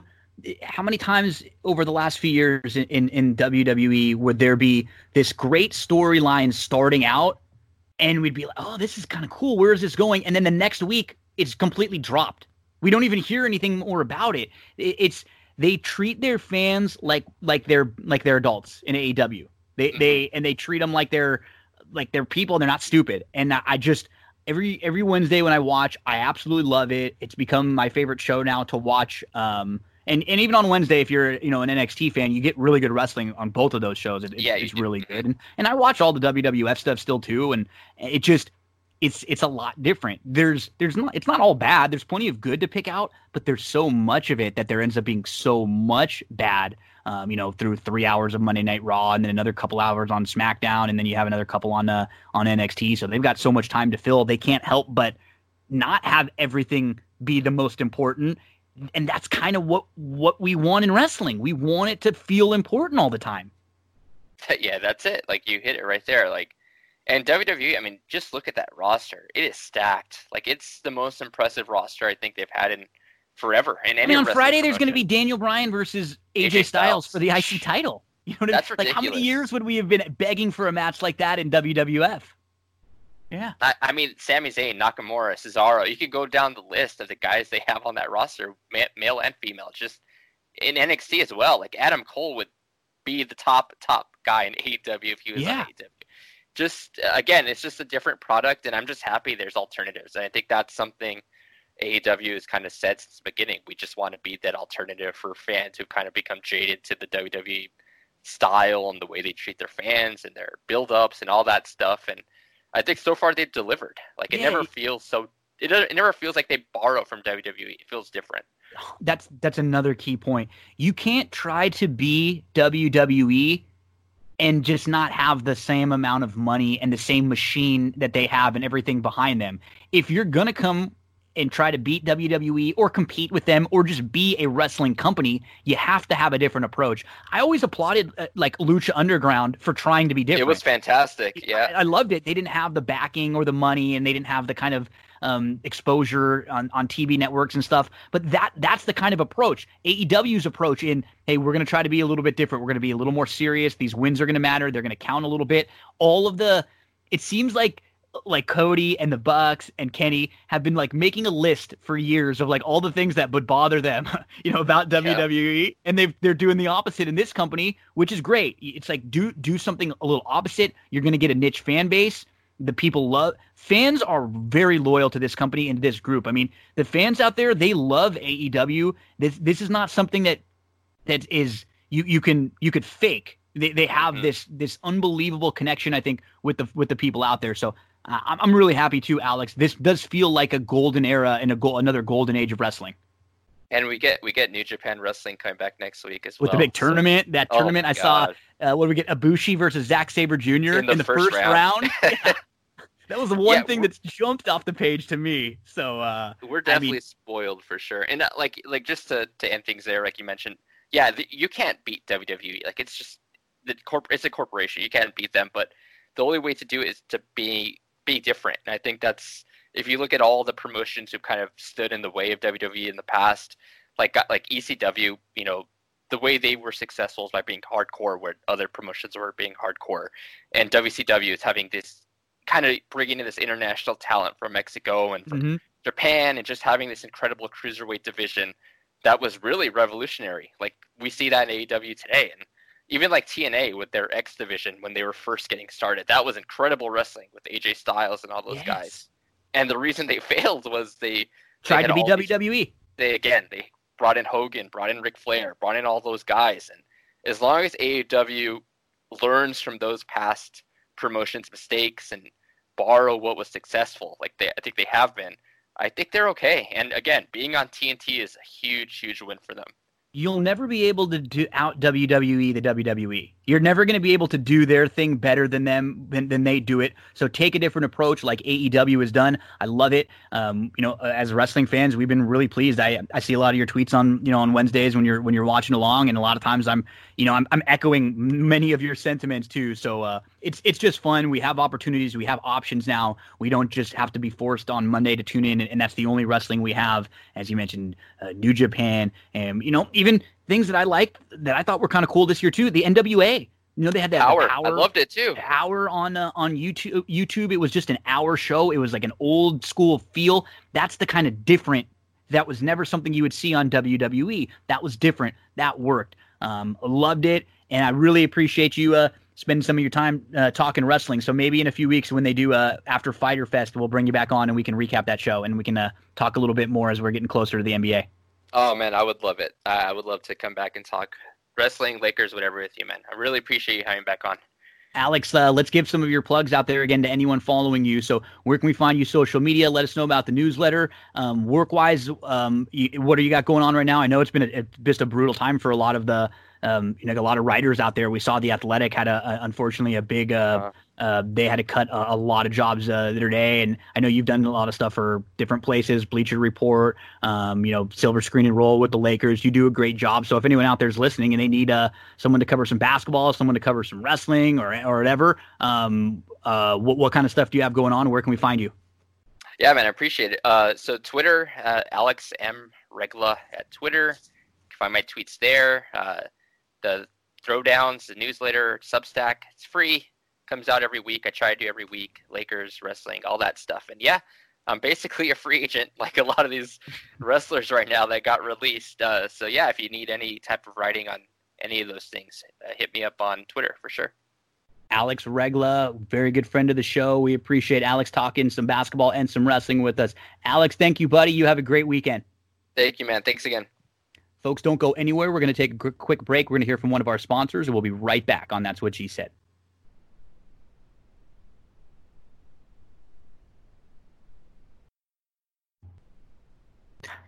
Backlash 2020 is coming up this weekend, the next installment of a WWE pay-per-view, and Darren Zocali is going to help me preview this show. We're going to go through the card, which on paper, Darren, it's not like a stacked, or it's not like a big card. I think they have 7 matches listed. We'd imagine they add maybe 1 or 2. And just kind of before we get into it, we're recording this Thursday night. On Friday night on SmackDown, there is supposed to be an AJ Styles versus Daniel Bryan for the Intercontinental Championship match. I wouldn't be shocked if that either doesn't have a clean finish and ends up having to go on the pay-per-view, or maybe we get a rematch, or the pay-per-view would be much better served having both of those guys on it. Let's say that. Yeah, I mean, part of me thinks that, McMahon, obviously with the ratings and things like that, he's trying to get some eyes on the on the shows on Monday and Friday. So I get why they're doing that. But at the same time, you can get the eyes on the Friday show and you could write the story and have a finish so that you bring the eyes back on Sunday, which is probably what they're going to do. So let's go through this card. For the United States Championship match, we're going to get Apollo Crews versus Andrade. Andrade won a 3-way on Monday night to become the number 1 contender. And they're getting behind Apollo Crews now. This is a guy who's really athletic. He's kind of had a tough time connecting with the audience. He can really go. This feels like the best push that he's been given. And I hope they don't take the title right off him yet and kind of let him go for a little while with it, because the guy can go in the ring. I like seeing Crews out there. Yeah, I agree with you. He's a good worker. It's probably a good time for him because he doesn't normally get too hot with the crowd, and with there being there no crowd there, that it's probably a good time to try to get him a push. Maybe when the crowd comes back, they'll see if he gets a bit of a warmer response. I don't think they're going to take the belt off him just yet. I like Andrade a great deal. He's also a good worker, although, my goodness, I've seen more than my fill of Selena Vega on Monday night, because that's basically become the Selena Vega variety hour now. But yeah, I think Crews probably retains here. They'll probably find a way to keep that going between him and the faction with Theory and Garza and all that. Yeah, I mean, not Theory. Theory's over in Rollins' game. I can't keep track. These guys bounce around so much. Yeah, he just left that. Yeah, just the last week or so. But this feels like a good, give him a win over Andrade, give him a win over the former U.S. champ, and a nice victory for Apollo to move forward. I don't know if he's going to have something with Kevin Owens or if that was just maybe a one-off, but I wouldn't mind seeing those two guys go at it. Maybe Owens can help elevate him a little bit there. The tag team championship, the women's tag team titles are going to be defended in a 3-way. It's going to be Bayley and Sasha Banks versus Alexa Bliss and Nikki Cross versus the Iconics. Your tag team champions right now are Bayley and Sasha. They recently won that. So I believe by doing so, Bayley became the first ever woman to have 2 WWE titles at the same time. She's the SmackDown Women's Champ, and she's the tag champ right here. I don't know if this is the spot for a switch. We've just been all waiting for the Bayley Sasha turn. I'm sure it's going to eventually happen where, Sasha turns on Bayley and they feud over the title. I don't know if this is too soon for it or not, but it'll be coming at some point. Yeah, I mean, that's obviously where this is heading. I mean, they only kept those 2 belts on Becky for so long. I don't think they're going to keep both belts on Bayley for that long. But yeah, we know the Bayley and Sasha blow up is coming. If they get a live crowd for SummerSlam, I could see it happening. If not, they'll probably push it off down the road until they get to that point as far as they can. I don't necessarily believe the belts are coming right off them. It wouldn't shock me if the Iconics won this, I guess, based on what they're doing. And maybe they don't even get pinned. Or, maybe it's like they could lose it to like Alexa and Nikki get pinned, Iconics win, right. And you have something where like it just kind of begins the Bayley Sasha stuff. Maybe there's like a mix up or there's something with them. Yeah, something like I could see, if Bayley hits a finisher on Nikki Cross and Peyton Royce comes in and throws Bayley off and gets the pin, and Sasha's pissed at Bayley for allowing that to happen. And then the whole thing is, sure, you have your belt, you don't care about the belt we have together. Something like that. I could see that happening. Does it happen now? It seems a little quick, but maybe that's how they want to go about it. So my thinking is Bayley and Sasha retain for now, but I would not be shocked if the Iconics did win. I think so too. I think it's still Bayley Sasha for a little while longer.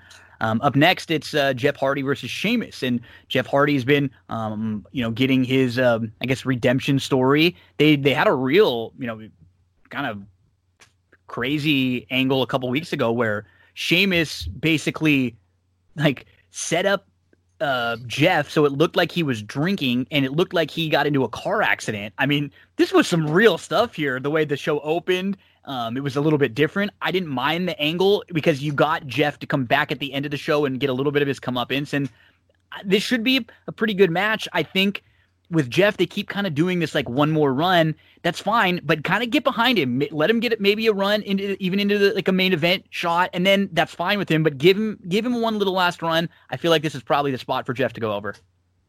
I agree with you. I think it would defeat the purpose if he doesn't. We talked about art imitating life. That's certainly what's happening with this Jeff Hardy storyline. It can be a little bit uncomfortable knowing, Jeff's past and what he's dealt with, but I think if Jeff goes over here and gets his comeuppance, as you said, and shows that he's on a, quote, straight and even path in terms of the character, I think it could all come together. It wouldn't make much sense for Sheamus to go over here. I think they can have Jeff here win, and then Sheamus goes a separate way, and you could start to, build him up moving forward. But, I agree with you. Give him one more run, maybe put him in an IC title picture. Maybe he can get to a main event at some point in the near future. But it is kind of weird to have Jeff in one spot again and Matt in the other. Yeah. But, certainly we've had that before, so I guess it shouldn't come as too much of a surprise. But I expect Jeff to go over here. We get Asuka versus Nia Jax. I mean, this could be fun. These two, they've kind of been feuding for a little while since before the Money in the Bank. Asuka won the Money in the Bank, and then that ended up being the women's championship because we know Becky relinquished the title because she is now pregnant. So Asuka, Nia Jax. Nia, she's not always the best in the ring and not always the most safe, but against the right opponent, like she had a great match with Ronda, and she's had some good matches too in NXT, and I think one of them was with Asuka. So these two do know each other, and they have a little experience to call back on. They do. That is my concern. Nia does have a little bit of a track record where she's hurt people. Becky obviously being one. Recently at a house show. I think Kyrie too, right? She tossed Kyrie around.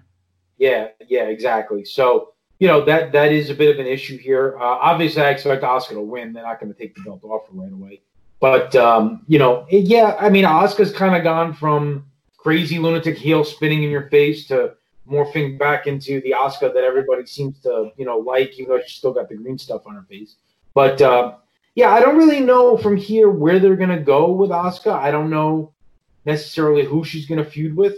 It'll be interesting to see what they do.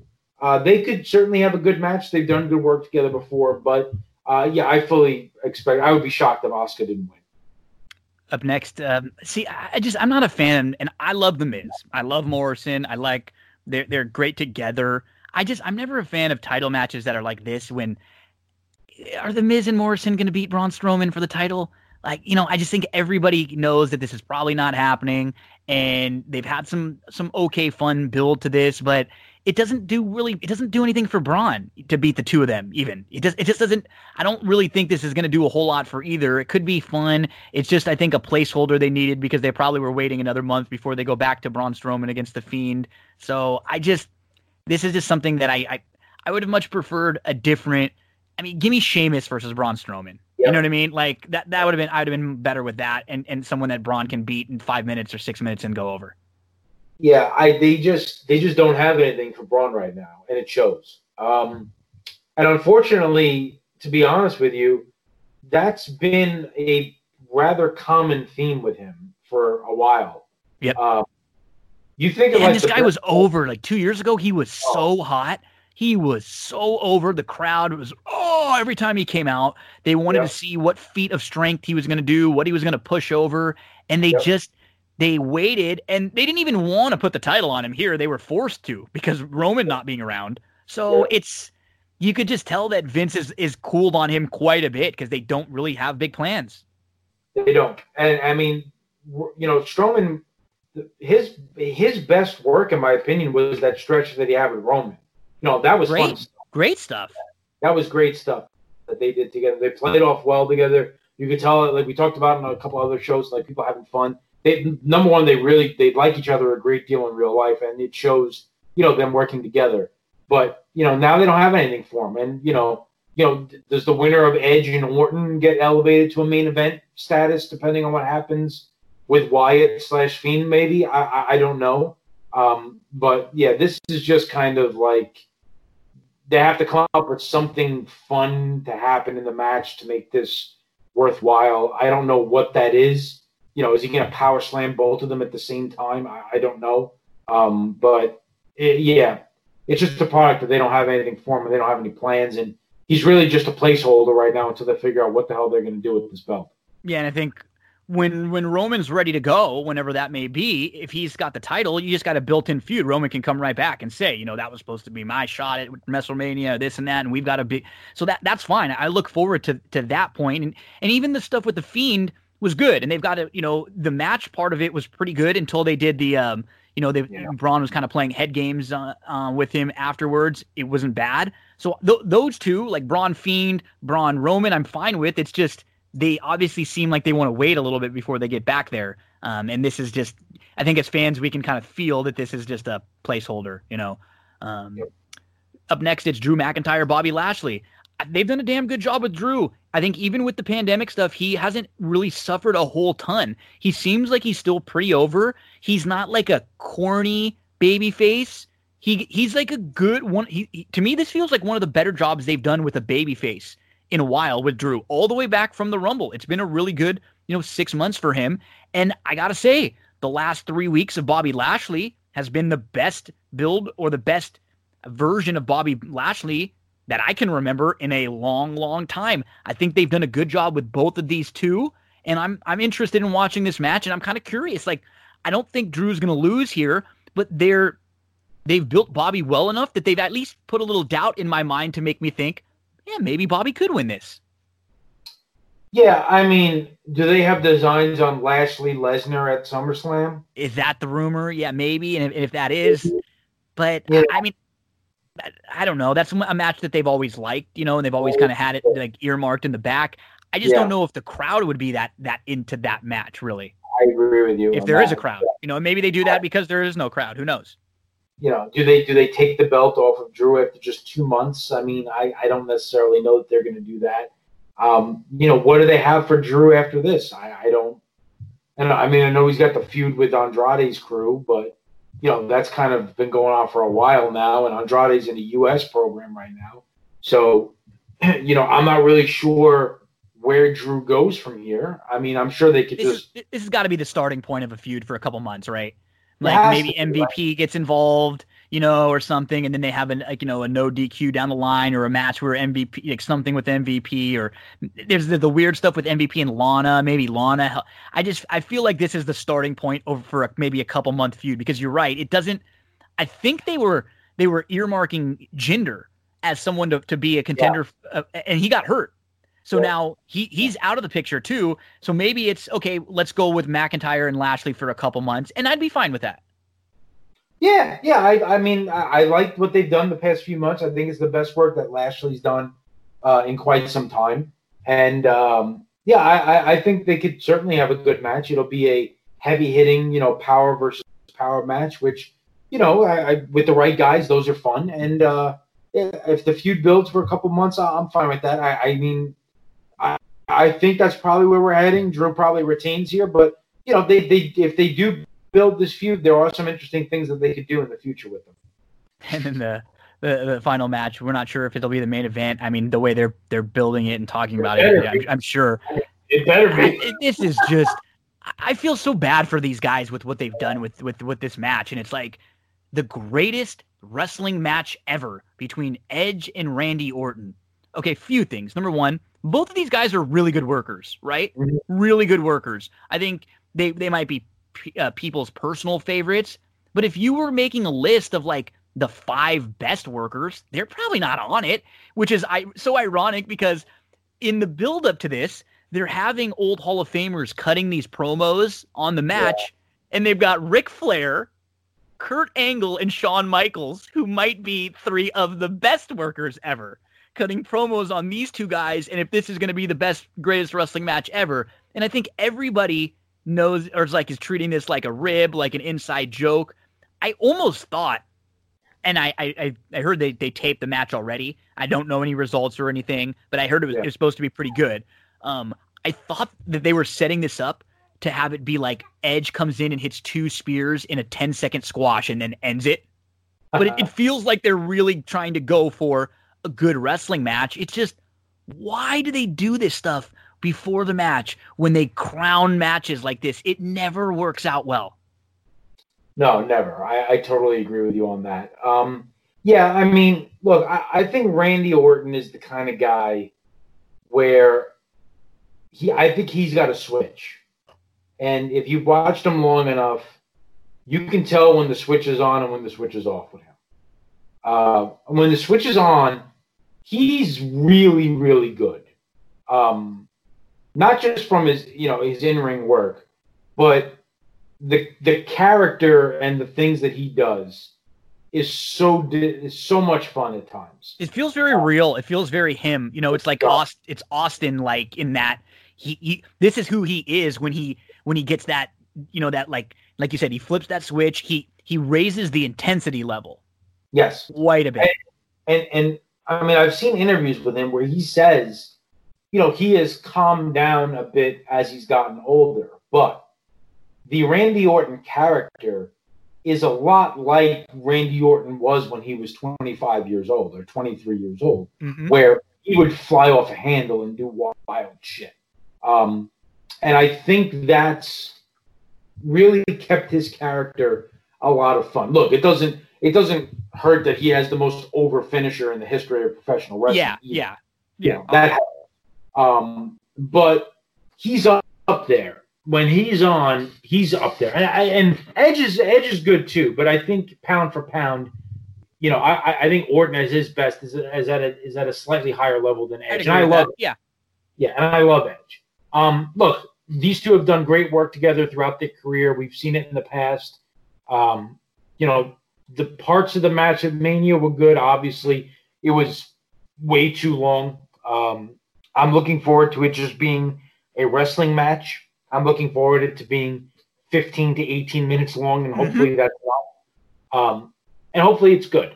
I imagine if you're building it as the greatest wrestling match of all time, and you're taping it before where you have the option to edit and cut out and redo it if you want. Like that makes it even worse. I feel like we're going to expect even a little bit more from it because we know that now too, you know? And it better be your main event after doing all of that. It would be really dumb if it's not. Mm-hmm. Especially when one of the title matches is Strowman versus Miz and Morrison. You know what I mean? Yeah. Like, this for sure feels like the match that the show has been built around. Yes. I mean, if I were booking this, honestly, I might even make McIntyre and Lashley the first match. Mm-hmm. I agree. And I might even make Braun and the Miz match the cool down before the main event, to be honest with you. Yeah. Because that's got to be some kind of like a joke. Goofy something, some funny ending where Braun, like you said, he does a slam with the two of them, or he stacks them up on something. But the one thing I don't know who's going to win this match because me neither. No, that's a good point. Yeah, I don't know if this is it. I don't know if there's still going to be another. If there's going to be another blow off, like if there's going to be a third match, I would say sell or something. Yeah, I would say that Orton probably wins this. If this is it. Maybe Edge wins it and he goes on to a different program. But at this point, I don't know which direction they're going in. So I like the fact that going into this match, I don't have a strong feeling one way or the other who's going to come out on top. Yeah, I agree. It really could go either way. Like you said, I think you explained the reasons why. If Edge wins, it's probably going to, ignite him maybe to a title opportunity. I think it probably should. And that would probably get some interest in the title from some of the folks out there. They'd like to see Edge maybe get another run at it. And I mean, even like I'm seeing in my head, which would be kind of fun, something with Edge and Jeff Hardy, even though they're both baby faces, maybe they don't and they're on opposite sides, but man, I would love that with like Jeff getting another run here. But I agree. It's fun when there's a match that we're interested. I'm intrigued in this because I was so disappointed in their Mania match, and it wasn't like it was bad. It was just dragged. It was long. It was way longer than it needed to be. It was kind of slow. So I think they're not stupid. They were on social media. They saw that. They heard, I'm sure, from a lot of the people too. They're both going to probably have a little chip on their shoulder to make this a really good match. So I'm definitely interested in it. I just wish they didn't have to do this damn greatest wrestling match ever, thing. It just, you could see Shawn Michaels when he was doing his little video, he was laughing at it, so much. He's like, greatest wrestling match ever here. No pressure, guys, like. Good luck, I've had ladder match classics and I've fought Bret Hart 17 times, but this would be the best match ever. Yeah. I think the three guys you talk to are like rolling their eyes going like, I'm a better worker than both of these guys. You know what I mean? But nonetheless, I think there are a couple matches that have some intrigue in them. And the thing about these shows now, during the kind of the pandemic era, they're not the shows that drag anymore. These have been like 2.5 hour, like 3 hour, pretty tight shows. So at least it doesn't feel like if it's like a long night and a waste of a bunch of stuff. It's like they're pretty decent in ring work still. They're quick and they're not like, it doesn't feel like you wasted your whole day if it's a bad show. Yeah, if this thing stays 7 matches, maybe they add an IC match. This shouldn't be more than 2.5 hours. And I think. I think that they could do that, but not everything has to be WrestleMania, and hopefully WWE continues to, grasp that concept. Speaking of WrestleMania, some exciting news. I was supposed to be in Tampa this year, as you know. So after talking to Amanda, my wife, we have decided that we are going to come out to California for next year.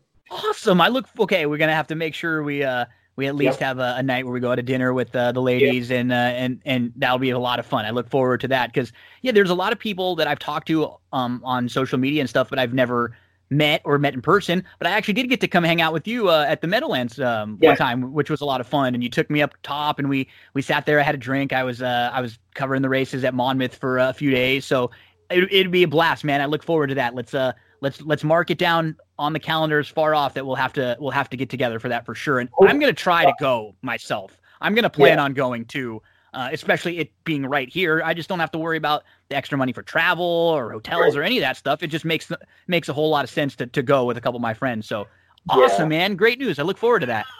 Yeah. I felt bad, because the kids were so excited for it this year, and look, God willing, that show happens the way it's supposed to happen because, who knows?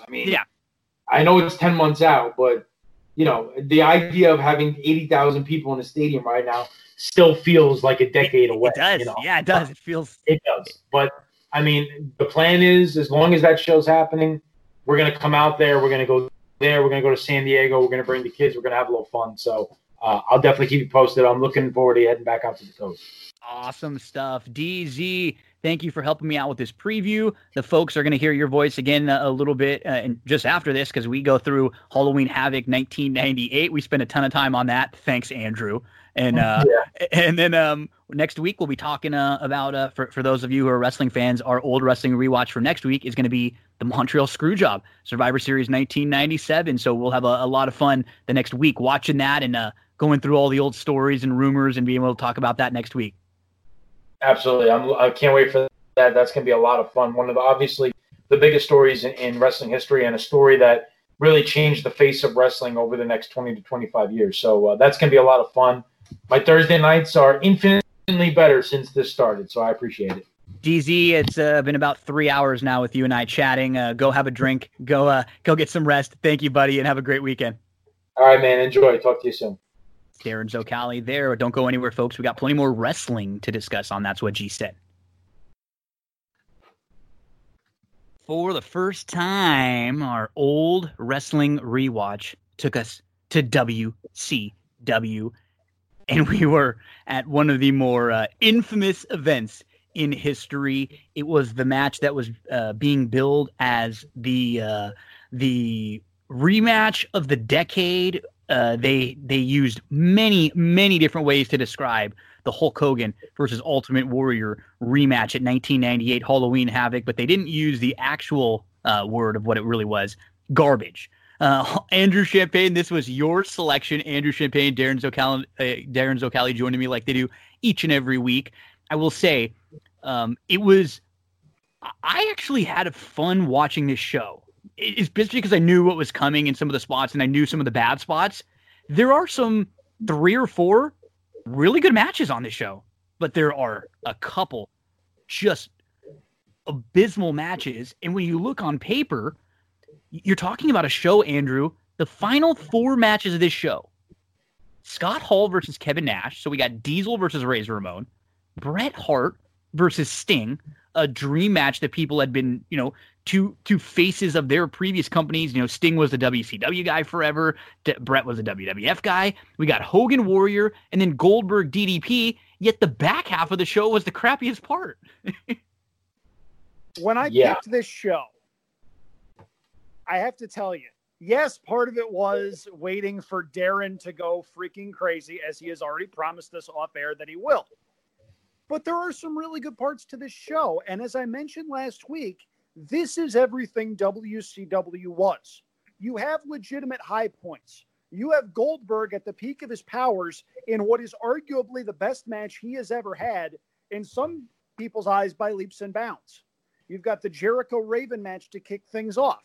You've got Rick Steiner with a good babyface moment. You have the Cruiserweight division getting a couple of decent matches in there. But you also have the horrible parts of Hogan Warrior, Hall and Nash, the storylines that went into both of those matches, which we'll get into. This was everything that encapsulated WCW, down to an error in communication where, depending on who you believe, anywhere from 15 to 30% of the people that bought the pay-per-view didn't get to see the main event because nobody called a certain pay-per-view provider to say, hey, we're running a little bit long and we need some extra time. This is everything WCW ever was. And if somebody wanted a history of WCW in 3 hours and 15 minutes, I point him to this show. A microcosm. Yeah, you're right. Yeah. For my money, it's hard for me to say what the worst pay-per-view is in WCW history. I don't know if I could make this one worse than Halloween Havoc 95 with the Yeti and all that nonsense going on, and the stuff with Luger and the Giant, which was terrible. The Chamber of Horrors match from 91 is probably one of the worst things you'll ever see in the history of wrestling, where you literally have to put your opponent in an electric chair to win the match. But this, I mean, I really, in all honesty, joking aside, I really struggled to make it through this because it's long too. It is. The Jericho Raven match is good, although it brings back memories of them completely underutilizing Jericho and even underutilizing Raven to the point where he's jobbing to Jericho, and Raven was in the midst of like a losing streak. And after this match, I don't think we see him for a while. The Bret Hart character is just not what Bret Hart. He is just awful. This version of Bret is so he doesn't care and nobody cares. That's the problem. That you get that sense just too much in the WCW shows that the main event guys don't care. Nope. And I know Bret's not happy. A Bret Sting match in the early '90s, even mid '90s, would have been phenomenal. These two at this point, it's not the same. And Sting at this point too had some issues going on. I think with alcohol and some stuff that he was like. You remember, this is the same Sting who less than a year before this was supposed to be the savior, the guy that is going to come and disband the NWO. It seems so weird that Sting is coming out to NWO music. He's part of the Wolfpack. Like, they completely screwed that whole thing up with Sting and at Starrcade. Remember, Bret was on Sting's side not even a year ago. It just there were some positives to take in the show for sure. But there are just so many things that Andrew said that just feel WCW. It's hard to find a pay-per-view where everything's bad. I mean, no, you're right.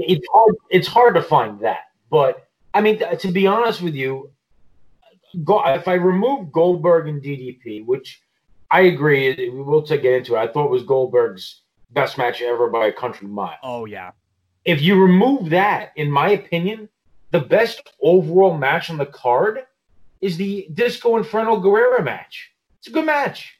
Like that for me, in terms of in-ring wrestling and what they do, that was a damn good match. But it's just, and I keep thinking, like, can you imagine, and I don't really remember it, but because this pay-per-view left me so flat, the difference between, like, having this pay-per-view end live with Hogan Warrior versus ending with Goldberg and DDP. Like, I mean, the difference between the point of time where the Warrior match ended and the Goldberg match ended, and how you feel after each of those two matches is like night and day. It really is. I'm going to be devil's advocate a lot over the next hour and a half or so, and I got to tell you guys, I'm really looking forward to it. Let's get into the show right away. So this is Halloween Havoc 1998. This is the return of the Ultimate Warrior. I say return. He's never really been in this version of WCW, but he's coming back to play with some of his old friends. And mainly, honestly, the whole reason why the Warrior's back is to give Hogan the win. It really is. It was because at this point, Hogan's got a lot of ego going on. He's bringing a lot of wrestlers that he... And let's be honest, they did great business and they had a great match. So for Hogan to think that bringing Warrior back in would be, it doesn't seem like it's a bad idea on paper. The guys, they did a great job. That was back in 1990. The crowd didn't really want to root for either one of them. They really didn't. They didn't present the Warrior great, and Hogan was just the bad guy Hollywood Hogan. So this was. Yeah, it was weird for this to be like the main build when you have this awesome main event match and the best match that Goldberg's ever had, that DDP just gets a really good match out of him. So we get the intro, which is in slow-mo. They show Hogan Warrior, Goldberg DDP, Nash Hall, building up them as a couple of the major matches on the show. One thing I will say, I thought the setting is awesome. I love that look with the gargoyle and the pumpkins and the smoke everywhere. You know it's Halloween Havoc. They would cut some of when they would cut some of the promos that they would have, they'd be standing right in front of that gargoyle, like with his hands over the pumpkin. So I like the look of this. It felt like you're at Universal Studios.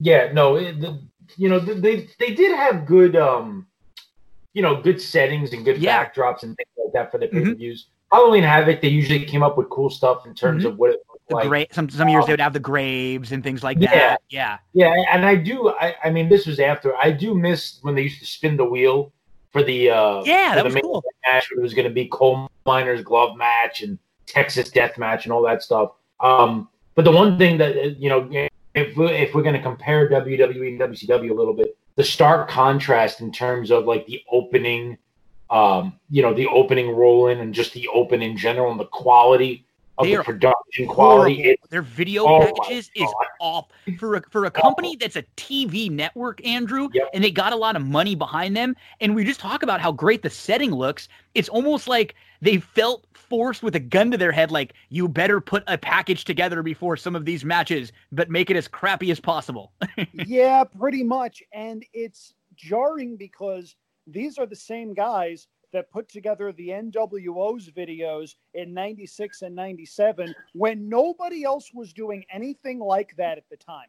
Vince took that and used some of that same format to do DX's stuff, and that still made him millions of dollars. To go from those videos with this presentation is being paid for by the New World Order to the preceding presentation was paid for by the New World Order. The great stuff that they did, the same people 2 years later are doing this. Yeah.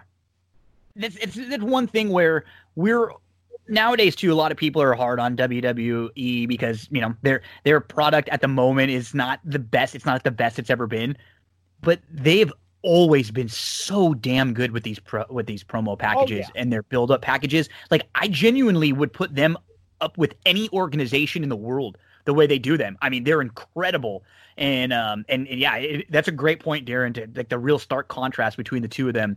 And then one more thing that's kind of sad, a little bit of a bummer about this show. We got Tony Schiavone, we got Bobby the Brain, we got Mike Tenay, but you can tell right away we get a few of Bobby's good moments throughout the show. He has a couple good lines and stuff, but he doesn't look great right away. You could tell. No. He just doesn't look good. And there were a lot of rumors of him drinking a ton. He was not very happy working here. He, a lot of the stuff that I read said that he almost went into a depression after leaving WWF. Like, he was like such a WWF guy, loved Vince, the company, and he was very sad that he wasn't going to be able to be a part of that anymore. And he ends up showing up here, and he's getting big money, but what's weird about this too, Darren, is he's not really a heel anymore because he hates the NWO. Yes. So he's not ever, anytime there's an NWO match going on, he's not rooting for the bad guys. And that's what Bobby does so well. Yeah, it's really difficult to, he does have a couple of funny lines. One that I picked up that's real funny. But, it's hard when we watch those pay-per-views from the late 80s or early 90s and to hear him at the top of his game. And then you see a pay-per-view like this, and his character is different. So because his character is different, the presentation of his viewpoints are different. They're not as funny. It's very bland. Sarcastic. Yeah. It takes away from the show because obviously listening to Bobby is one of the highlights of a pay-per-view is that you're going to be entertained by just the quips throughout the show. This is and I'm not going to say he's terrible because it's not, but it's just a far cry from when Bobby was at his best. Now, there are a couple of reasons for this. Heenan, when he went into WCW, actually attacked his job with a lot of enthusiasm in the early years. Mm-hmm. He had a couple of creative ideas that he actually went and pitched to Eric Bischoff. But Eric Bischoff said about the 4 worst words that you could say to Bobby Heenan: "You're just an announcer." Yeah. And at that point, the light went off. You don't do that. And as all of us can attest, you don't stifle motivated that's the word I was just going to say. That want to do something and want to do it well and want to help the people around them. That's what Bischoff did, and he failed miserably. The other part of this is going back, and you can hear this in a number of different spots. Heenan and Schiavone did not like each other. No, that's a good point.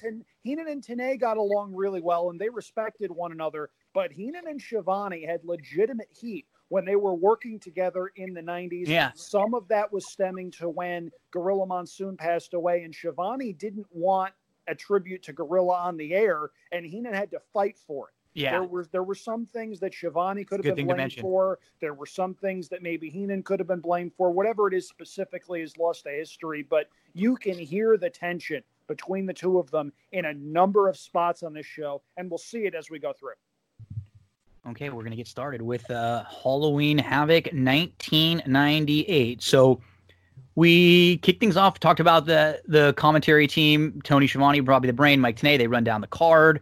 And the Nitro Girls right off the bat. This is another thing, right? Knowing what we know, that this show went over like 15 minutes, longer than what it was supposed to be on pay-per-view. When you know that, and you go back through this and you see how much crap like this, I don't mean crap like the girls out there, but it's like, we needed the Nitro Girls 4 times on the show?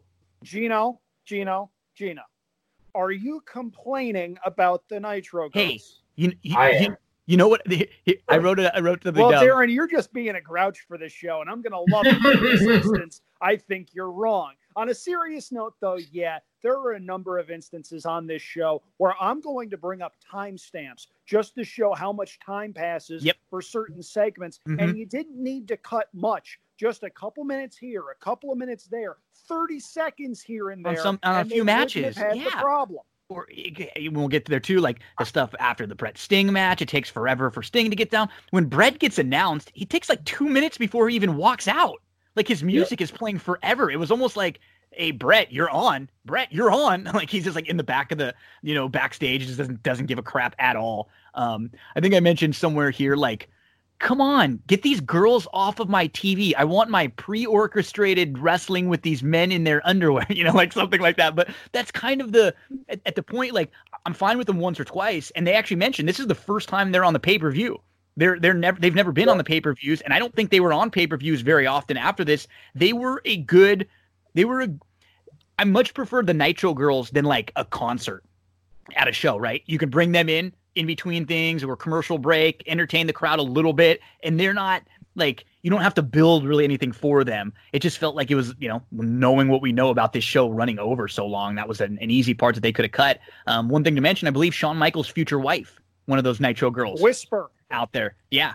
So that's the woman who changed his life, and who she's probably the reason why he's around here today still, to be completely honest, because Shawn was not, at this point, Shawn's retired now, and we don't see him back in the ring for a couple years on the other side, on the WWF side of things. We get Mean Gene with Rick Steiner, and they're cutting a promo. And then here, Rick, and then is funny here, the Scott one later. I just can't wait till we get to that promo. But Rick says, tonight, it's the Hound and the Pound, and I'm going to get down. And you know what I will say? This crowd loved them some Rick Steiner, man. He was hot. I think a lot of it has to do with whoever's going against the NWO is pretty hot in their spots, but they were damn hot for Rick Steiner here, Andrew. They were. The crowd was scorching hot for this guy. The problem with this segment, and I hesitate to use the term problem, Buff Bagwell comes out, and we'll get into the Bagwell backstory in a bit. There is a backstory here, and how WCW screwed this up. I shouldn't say surprising because of everything else they screwed up, but they screwed this up pretty good. Bagwell comes out, and if you could imagine what a 1998 outfit looks like, it would be this. It is an oversized FUBU jersey and a beret and sunglasses indoors. He's doing his goofy little dance with the arms the other way and stuff too. Yeah. It's just, oh yeah. And it doesn't help that Bagwell is just not a face at all whatsoever. He puts no effort into being genuine or sincere when, and everybody can smell it and sniff it. The crowd, the commentators, everyone. Now, they pay it off reasonably well later, and we'll get to that. But you can see where everything is going as it's happening. It's almost insulting to the audience. Now, the audience is always going to be in on the joke to a certain extent, but this just made it seem like WCW assumed his audience was pretty stupid. Yeah, and the conversation between the two of them feels a little forced. By the way, Buff Bagwell, if Tommy Dreamer and George Michael got together and had a kid, Would it not be Buff Bagwell? Would That's a need good one. steroids involved. That's I a don't good think one. Tommy Dreamer's muscular enough on his own to pass down those genes. But I mean, you combine the two of them and add some roids, and you get Buff Bagwell. But yeah, I mean, the conversation is kind of forced, and it's awkward when they're trying to like give each other a pound or do whatever it is that they're doing. And everybody and their mother knows that there's no way Bagwell is on this guy's side, including Judy Bagwell. Let's lump her into this. Right? Yeah, no, yeah, of course. You know, she's the mastermind behind all of it, apparently. But I mean, it's almost like insulting your intelligence that they're like trying to like force the story when everybody knows it's complete bullshit. So right off the bat, you get that, and I'm already aggravated because I'm like, all right, well, you know, I didn't believe it when I saw it the first time, and now watching it again, it's even dumber to have this guy out there. Oh no, man, look in my eyes, man. Look in my eyes. And the worst shot, man. Look in my eyes. Give me a break. And the worst part is, this is one of those times where I'm going to trot out the timestamp. After this promo is over, we have gone 8 minutes and 20 seconds without a match. Nothing. Or any We could have had a sort whole of match. in-ring action. We could have had a match or 8 two. minutes and 20 seconds. Nothing. Yeah, absolutely nothing. And it wasn't even, like you said, we're not even talking about great video packages to build up the show here and to set the scene for the night. We're just talking about like pretty much garbage for the most part. Do you fellas know what Buff Bagwell does nowadays?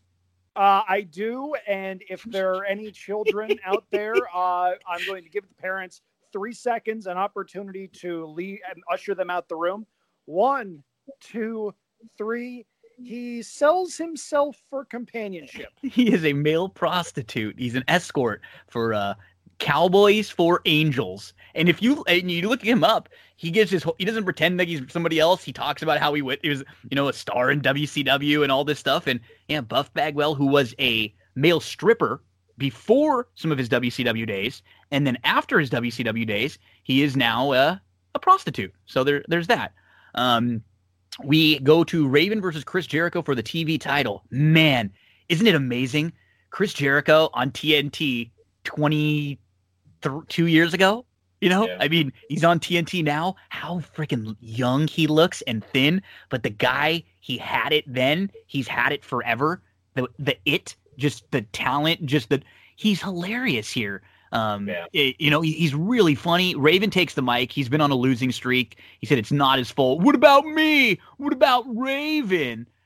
He said, this is great. He doesn't want to wrestle, even though he's just been given a TV title match in the middle of his losing streak. It's like, you don't want a shot for the title. Jericho comes on. He gets the mic and he says, I don't care, but all the Jericho-holics in Las Vegas came to see me wrestle because Jericho equals buy rates, butts in the seats, and rock and roll, which I thought was pretty funny. He said he's bummed he doesn't get to wrestle Raven, the leader of the flock, the dumbest group of idiots on the planet. So we just see the great Jericho shine at this moment. And actually, right before this, Jericho was involved in a really fun back and forth with Goldberg that Goldberg and Bischoff end up nixing because they didn't think Jericho was like a big enough star to be in a feud with Goldberg. But the crowd was really into it, Andrew. And you can see this Jericho was like, right when he came in, he's the white meat baby face. And then he became like the real whiny, cry, complain guy. And here he's almost turned completely into cool heel. This is Y2J Jericho version 1. Mm-hmm. And it really, if you cover your eyes and just know it's a Jericho promo, you could see this being early WWF Jericho right after he came over, because it's the same general kind of bullet points. Now, both of these guys could obviously go, both on the mic and in the ring. Raven was making the most out of a horrible situation.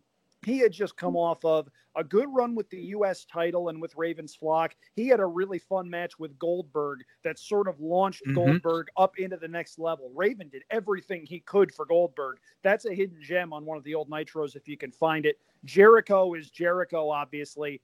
And I really like this match. Me too. I thought this was a fun opener. It's a hidden gem, and I said that last week. Fast pace. Yeah. It's not long, but there are no rest holds. Everything serves a purpose, and these guys are bumping their butts off for one another trying to tell the story. One of the big bumps is Jericho goes flying off the apron, and he goes straight into the guardrail, and it looks fierce. It looks really, really bad from here.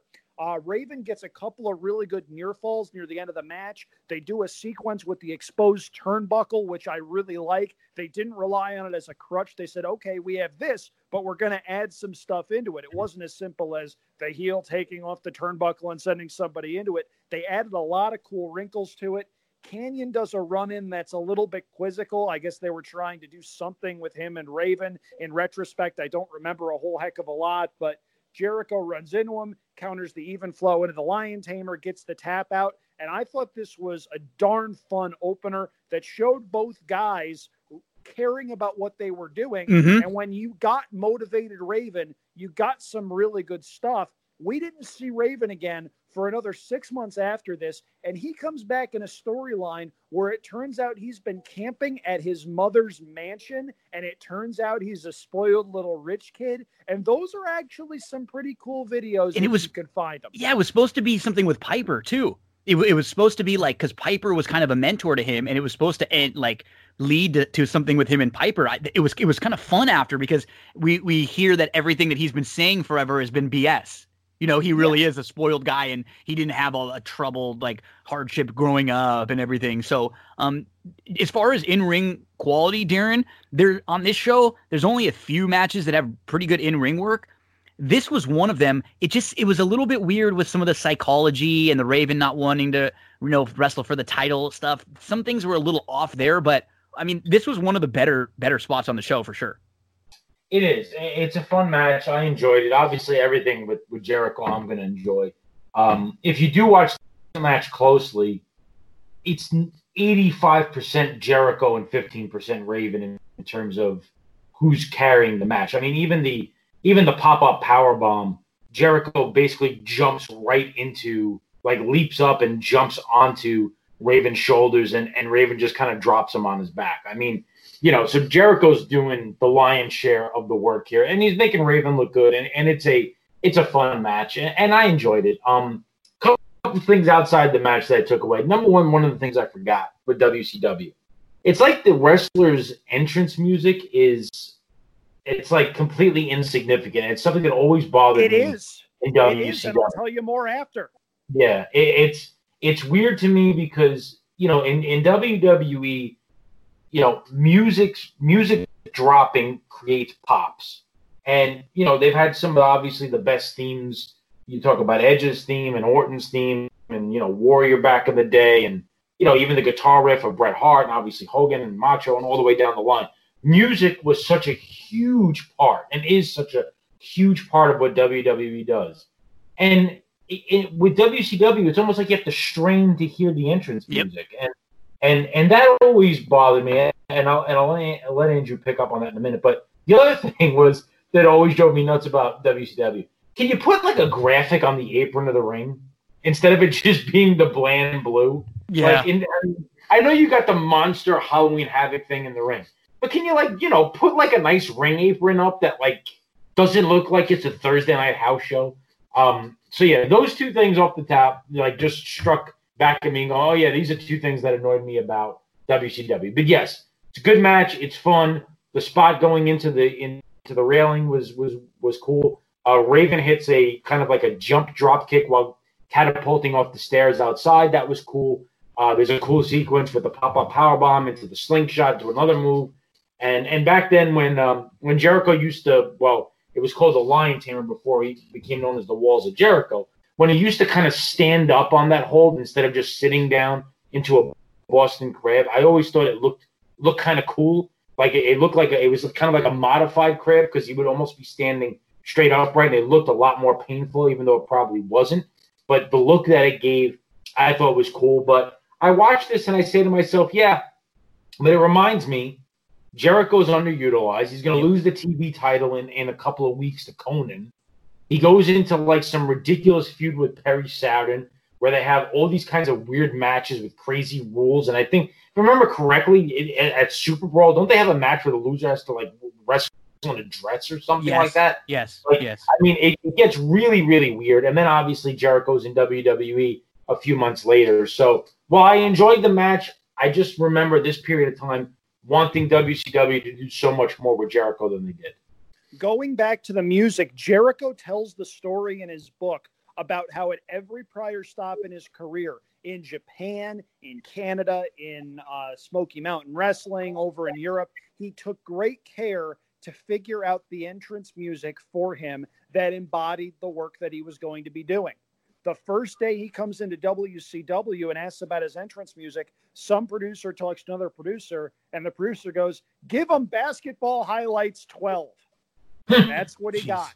Wow. Now, WCW did know the value of entrance music because they were paying Jimi Hendrix $100,000 a year for the right to use Voodoo Child for Hogan. Mhm. So the fact that it would matter so much for some people, Hogan, Yep. and not matter at all for pretty much anybody else, it's jarring. It's not shocking because, again, we know about WCW and everything that went down as far as their decline, but it's one of those things that really stops and makes you wonder what their priorities were. There's one cool spot at the end of this match that I love because it's a spot that Jericho has done his whole life and he still does. When he's got somebody in the submission or like the Lion Tamer, Walls of Jericho, whatever, and they get to the rope, and he acts like he doesn't know they got to the rope, and like the ref, and so when the ref, tells him to stop to hold, he always will hold his hands up like he won, and kind of start celebrating. And it's just crazy because I literally saw him do this a week ago on, 23 years later. And he did the same thing here, which is funny. And then he realizes he doesn't win and he gets mad and he starts stomping like a little kid and jumping up and down. But he actually kicked out of Raven's DDT finisher too. And then one thing that we see and we end up seeing, and you could tell poor Tony Schiavone, he's just so fed up with all the low blows, throughout the show. And the fact that like we just get guys cheating so blatantly in front of the referee all throughout, each and every match. These and referees are terrible, man. God, they're bad. They're bad. I mean, they're just awful. They're like the NFL. There's like 15 low blows in this paper. Honestly. I mean, I'm not exaggerating. No, you're not. And there's one match that there's like the Steiner, there's like 5. Like everybody gets low blowed in a different, or like does a different low blow. And then it just loses any impact that it has because guys are just kicking out right afterwards and everything too. It's just, it doesn't do anything for you here.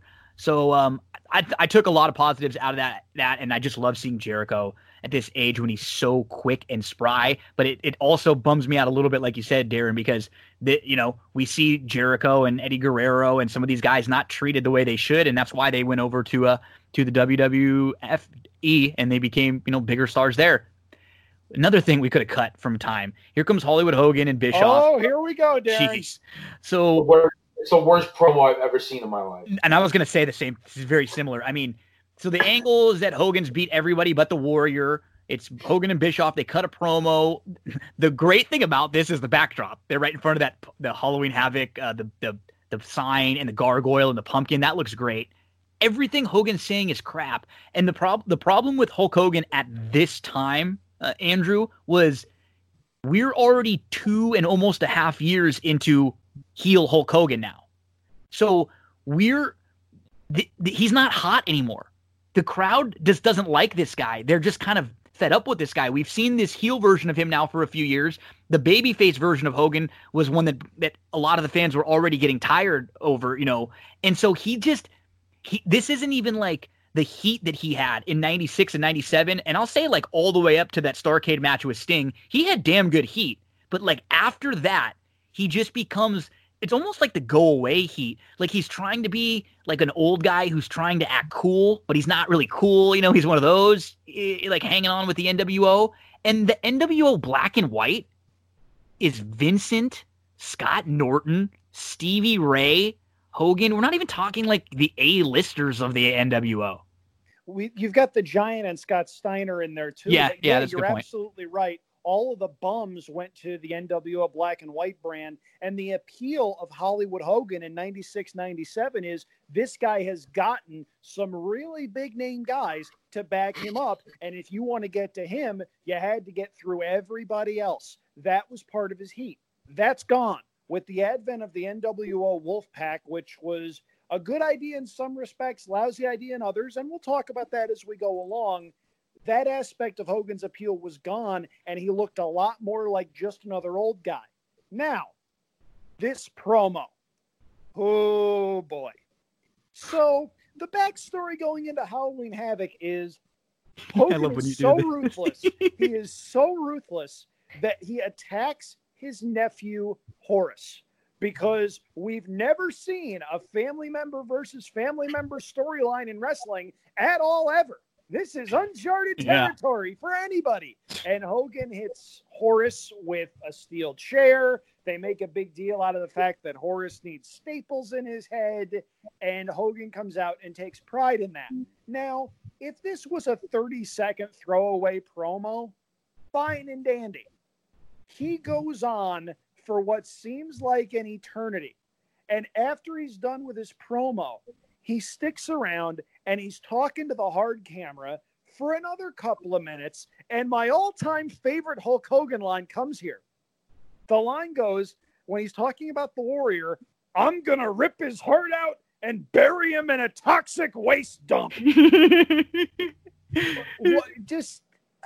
Why? Why did we need any of this? And I'm going to do another timestamp here. 28 minutes into the show, and we've seen one match. Mm-hmm. Yeah. So the whole thing behind this match is Hogan's facing the guy that he's never beat. Why? Like, what is the deal with this Horace angle? Like, why does that even have to happen? Where does it come from? It's got nothing. I don't understand it at all. And not only does the angle happen, but they play the video back of it. Hogan's talking about it. I mean, you bring Warrior out when this whole thing starts, and he talks about it, and we make fun of that Warrior promo because it's an hour too, and not an hour, but it's minutes and minutes too long. But the first couple of minutes of that, yes. But the first couple of minutes of that promo are the best promo that Warrior's ever cut. Yeah, good. He comes out and says stuff like, you've beaten savages and you've beaten giants, but you've never beaten a warrior. It's a good line. That's the theme. They could have done so much with that here. They could have knocked down fourth walls. They could have buried WWE and talking about what they were thinking back then. And they could have done a million things with that line and with this promo and the promos leading up to it. They could have had a field day when it came to old WWE booking, and he could have come out and said, I was ready for Hollywood back then, brother. That's the only reason you got the strap back in 90. I mean, they could have done a million things. And instead, I beat up my little nephew and he had staples in his head. And now I'm going to yell for 3 minutes, and then I'm going to taunt the camera for 2 more minutes and just keep talking as if somebody is talking in my ear, telling me to vamp because they're having a hard time cutting to wherever they need to go. I mean, it was complete dog shit. It is literally, when you watch the show, like, it feels like the opposite of what reality was. It feels like people are telling people to fill in spots. It's almost like somebody's telling Hogan, hey, we got to get through 5 minutes right here, so fill this time. Instead of, we have a full show with 12 matches carded, 2 of which were just added the day of the show. Mm-hmm. It's just goes to show you, as Andrew mentioned at the very beginning, there's no checks and balances. There's nobody talking to each other. For as much as all of us don't, agree with some of Vince's storylines, and maybe he's a little out of date now with the way he does things, and sometimes he buries people here and there, sure, whatever he does, the organization and everything on WWE is always just smooth. Like, you never even think about anything like that. You don't think about, it's not even there's not even a thought that comes into your mind about them running long or short, or the timing being off, or anything like that. They're a well-oiled machine with all that stuff. And you compare it to this company. Yeah. Vince was out of touch back then. Well, in 96, 97, with the characters and the cartoon characters, and having, your characters were guys with occupations like, garbage men and pig farmers. I mean, that was terrible, but that's creative. The actual process of putting together the show, was nothing like what we're seeing here. And by the way, one other thing with Hogan, dude was back on the sauce at this point. Yeah, you can tell. Oh man, he is bursting at the seams. No question about it. This was a big night for him. He wanted to get his win back. This is one of the only people in wrestling that he couldn't get his win. He didn't go over clean, leading up to this. So, just really unnecessary stuff from Hogan here. Just rambling. We're going to wipe the paint off the Warrior's face and leave him laying is another line that he said. This next match, I didn't mind coming up. It was Ming versus Wrath. So for those of you WWF fans, we have King Haku versus Adam Bomb. And Wrath looks great. I mean, he looks massive. He looks big. He looks like a star. Tenay said that he's 10'8" or 10'8", 6'8" at this point. He looks like Drew McIntyre from behind here. Yeah. He's got that kind of look. Yeah, Ming's a little older here. I mean, we've been talking about Haku for a while. We saw him in the early WrestleMania era of the WWF. And then at this point, it was kind of cool. Tony Schiavone welcomes Jason Giambi and Matt Stairs, among a few others that are in the audience there. This match was fine. It was only 4 minutes. Yep, I know Andrew's got a couple big men in here who can move. I have no problem with that. They moved pretty quick early on. Both guys. One thing that I think really helps this match, the commentary. They treat both of these guys like they're stars. They talk about Ming's always kind of had that. Oh, he's one of the baddest guys in the locker room, and he can beat anyone. And then they were talking. You could tell they were high on Wrath, and they were building him up a little bit. He hits the meltdown, which was pretty impressive to do on a guy like Ming, who was pretty big. I have no problem with this match, Andrew. Yeah, and you guys hit it. Two big men that can move. Everybody out there, drink. Now, Wrath at this point was legitimately over. Yes. Wrath was being positioned as an upper mid-card babyface, a guy who carried himself like he genuinely mattered, cool finishing move, and was doing a lot of stuff guys his size would never try to do. He hits a cannonball off the apron. No 6'8" guy was doing that in 1998. He hits a flying lariat onto Ming. And Ming was a guy that could work as well. People forget this, but he has a good, long career with a good body of work. This was a guy who did a lot of good work in Japan. Chris Jericho raves about some of the matches that he and Ming had in the 90s over in WAR over in Japan, and those are good matches. Now, the problem here isn't this match. I like this match for what it was. It was a 4-minute match designed to get Wrath and the Meltdown over. Mission accomplished. Hooray. The problem came after this match because Kevin Nash, in his rush to get ready for Goldberg, decided, need to go over Wrath. Yep. Sorry, Wrath.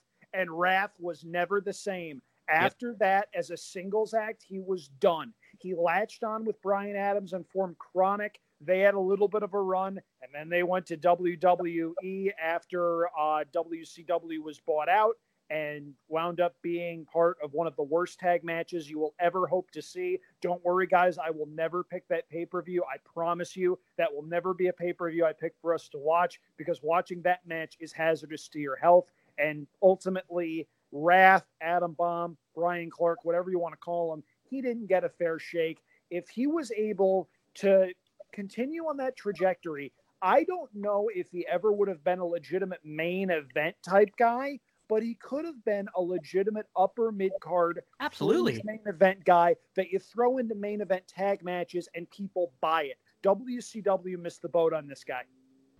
Yeah. By the way, the tag match you're talking about, was that the Unforgiven one against the Brothers of Destruction? Yes, it was. They go hard way on him, yeah. This is really unfortunate here for Wrath, aka Brian Clark, because he's like you said, he's over here. I mean, he gets a pop when he gets the win here. The move is a good move. He even hits there's an Uranagi in here that's pretty sick, and I mean, it's a good match. It does what it's supposed to do, and it's enjoyable. It's not slow. It's good paced. But like you said, after this, he loses to Nash. He ends up going in a feud with Bigelow. He loses to Bigelow to completely destroy him. And then he ends up tearing his ACL, and he's out for about a year. And then when he comes back, like you said, they put him with Bryan Adams. And if you don't know who Bryan Adams is, that's Crush from WWE, and that's pretty much, the downfall of his career. But at this point, his trajectory is pointed upward, and huge. This is the hottest point of his whole career right here. Like this is like the best for him, and you feel like you could see the sky is the limit. He was someone that the WWF, I think Vince had promised an IC title run, back at one point, and then plans change, and he was promised, as Andrew said, to become like a main, like at least an upper mid Carter. They were getting the rocket behind him. It just Kevin Nash got in the way. Yeah. And that's another part of the show, and it has nothing to do with this match in particular, but like Jericho, it's another part of the show that bothers me, just because I know that pretty much after this moment, this is the end for Red, and it shouldn't have been. And it's another part of the show that poisons the show for me, because I know for another guy that could have been more than decent and could have had a really good run there for a couple of years, just gets completely buried after this, and it's another part of the show that's just unfortunate.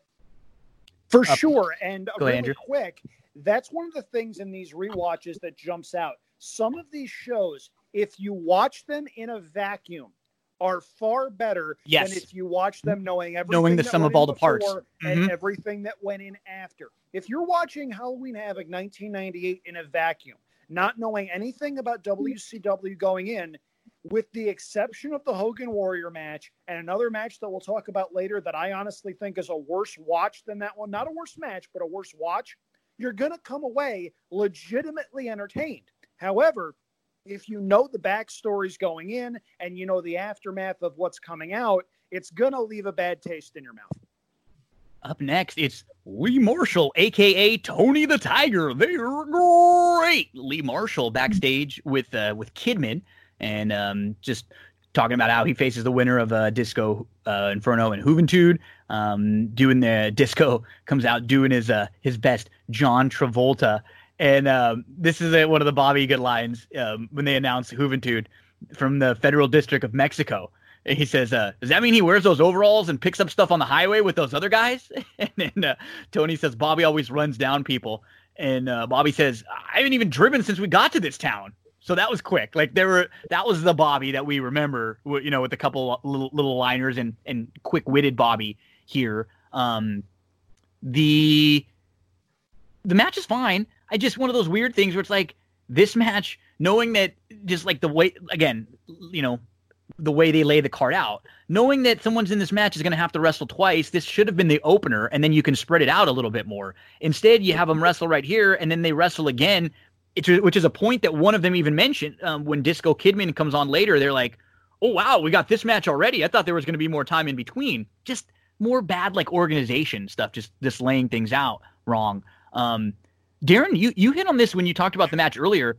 This is a good match. Like, this was a really good effort from Disco. Disco's kind of over here too. The people like the goofy Disco thing.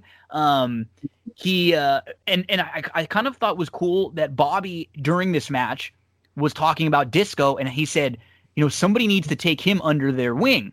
You need to take him into a room and show him what he does wrong, and maybe be with him at ringside. Disco's and as he's saying that, Disco's like doing the Macarena, and he almost gets pinned. He does a giant swing. Hey, shout out to Cesaro there. And Hoovy hits a couple of Frankensteiners, a corkscrew off the top rope. Disco hits a pile driver for the W, so he's going to face Kidman later. But Darren, I'll go to you first on this one. Yeah, the match quality here was really good. Yeah, I was always a big. I mean, look, if you listen to these shows, you know that I'm a big Bret Hart guy, which speaks to what I like. I'm a big in-ring wrestling kind of guy, with the exception of the Warrior, who was like my childhood, guy with the face paint like every other 7-year-old kid. This is a good match in terms of just the in-ring work. It's a lot of fun moves. It's a lot of cool spots. There's one slight botch when Juventud goes for a famouser and kind of tries to flip over and falls on his ass. That happens maybe 2 minutes into the match, but it's just a minor blip. What I think is otherwise a really technically sound match. You hit on Disco.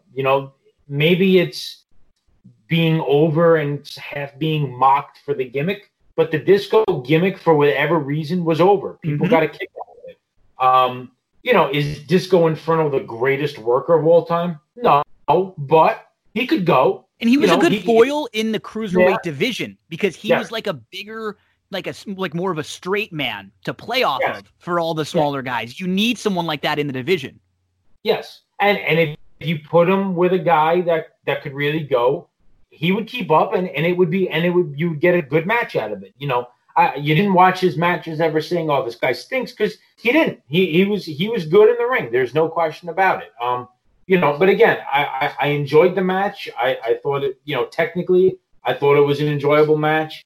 I got a kick out of how much the crowd is into Disco Inferno. I kind of forgot that, you know, watching it back, how much the crowd loved that gimmick.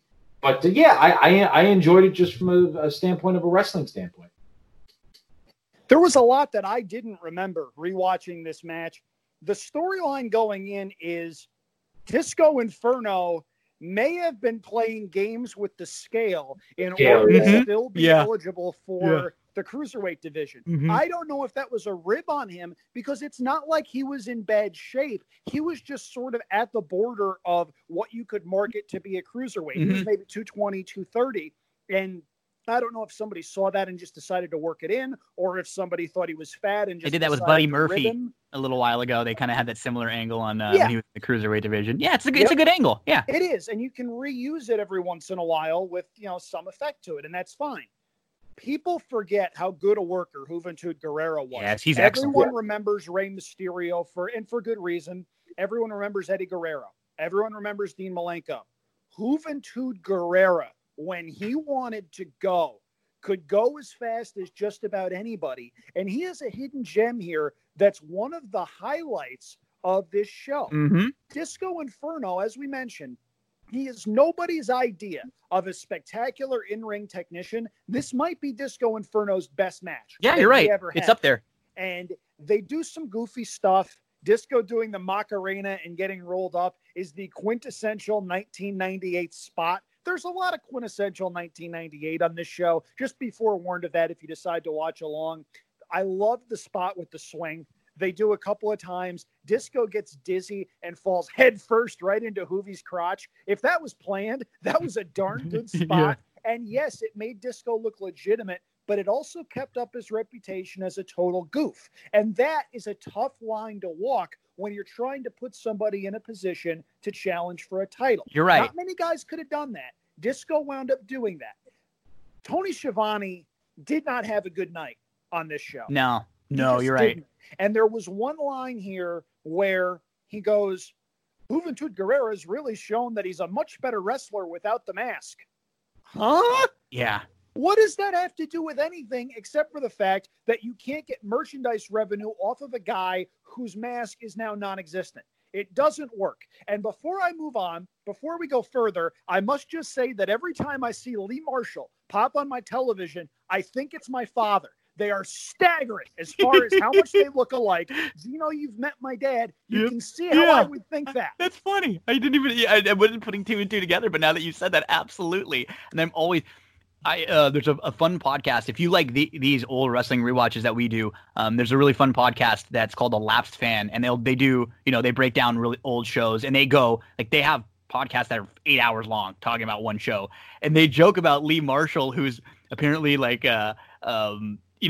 one of those guys who was very flirty with girls and stuff, and he had a reputation for like being a very a womanizer and like a ladies' man. And it's just so funny when they're doing like they'll talk about Lee like, hey, hot stuff, in the Tony the Tiger voice. It's just great, really funny. And Lee was Lee has that voice, he has a good presence, and he anytime I see him on there, I get a good chuckle.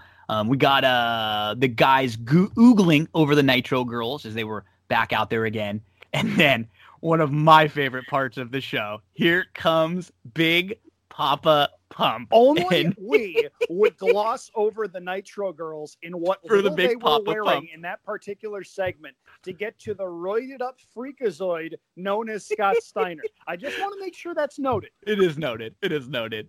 Just breeze right past the half naked Nitro girls over to Big Papa Pump. And he comes out and he says, I'm standing here in Las Vegas, Nevada, in a town that never sleeps. But you see, I've been going for 30 days and 30 nights with a freak on my left and a freak on my right. and one in a box. So being in Las Vegas is a night off for me. So I'm just here to tell you, Big Papa Pump is in town, and he's ready to pound. So for all you freaks out there, Big Papa Pump is your hookup. Holla if you hear me. Your poor son. This is, what the hell is he talking about? With the freak in the box and the freak on his right and the freak on his left, and his catchphrase is that he is in town and he's ready to pound. That is his catchphrase. Yeah. It's tough for me to watch this because I was a big Steiner Brothers guy, like in the early 90s and, NWA and WCW. I thought they were really, and from what I remember, I mean, I thought their matches, against Doom and stuff, I mean, those were fun matches. And back then, watching Scott Steiner, he could really go back then. I mean, and then you get this version of him, and it's so like forgettable for me because it's just it's like a totally different person than what he was. And I mean, look, it's one thing to be on steroids. This guy has got to be pumped full of every drug ever invented in the world. It's unlike anybody else that's all on steroids. In a world where most of them are on steroids, he looks like a completely different guy. Yeah, his bicep muscle has like a little head on top of the bicep muscle. I've never seen anything like that before.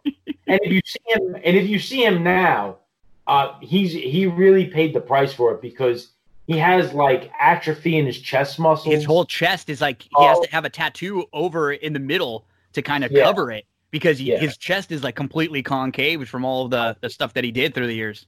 Yeah, and it's just, but yeah, I mean, this promo, I mean, it's just like you're supposed to be feuding with your brother. Like, well, what the hell are you talking about? Like, again, another thing where you have a family member feud here. And not like that hasn't been done before. But, okay, we're going to have a promo, and you're talking about you're in town and ready to pound? I mean, like, is that, like, your way of trying to appeal to the 16-year-olds in the crowd? Like, For me, it was almost like I was watching this with my wife, and number one, like, he walks out, and she wasn't watching WWE when he was like Big Papa Pump and stuff back then, so she was out of it by then. And she looks at him and she goes, "Oh my God, that's disgusting!" Just like physique. And then he starts talking, and she looks at me and she's like, "You used to watch this shit?" Mission accomplished. That's exactly what I wanted from this show. There you go. So he finishes up. He cuts a promo on Buff. He challenges Rick and Buff Bagwell for the titles with the Giant. The Giant's, Paul White, the Big Show, who's long hair at this point, and talk about missing the boat on someone. I mean, he's just another guy here. I mean, he's just like an unbelievable presence and a look, and he's young, and he's not even really in that bad of shape yet. He's still like pretty thin, and they just treat him like he is just absolutely nothing, which is really crazy. JJ Dillon comes out. He makes this match official. He says if they lose the tag titles, though, Scott's also got to fight Rick after in a one-on-one match for 15 minutes. Crowd likes the sound of that. They pop. Up next, we get Fit Finlay versus Alex Wright, Das Wunderkind. He's doing his Alex Wright dance. And Fit works on Alex early. Alex counters with some Euro uppercuts.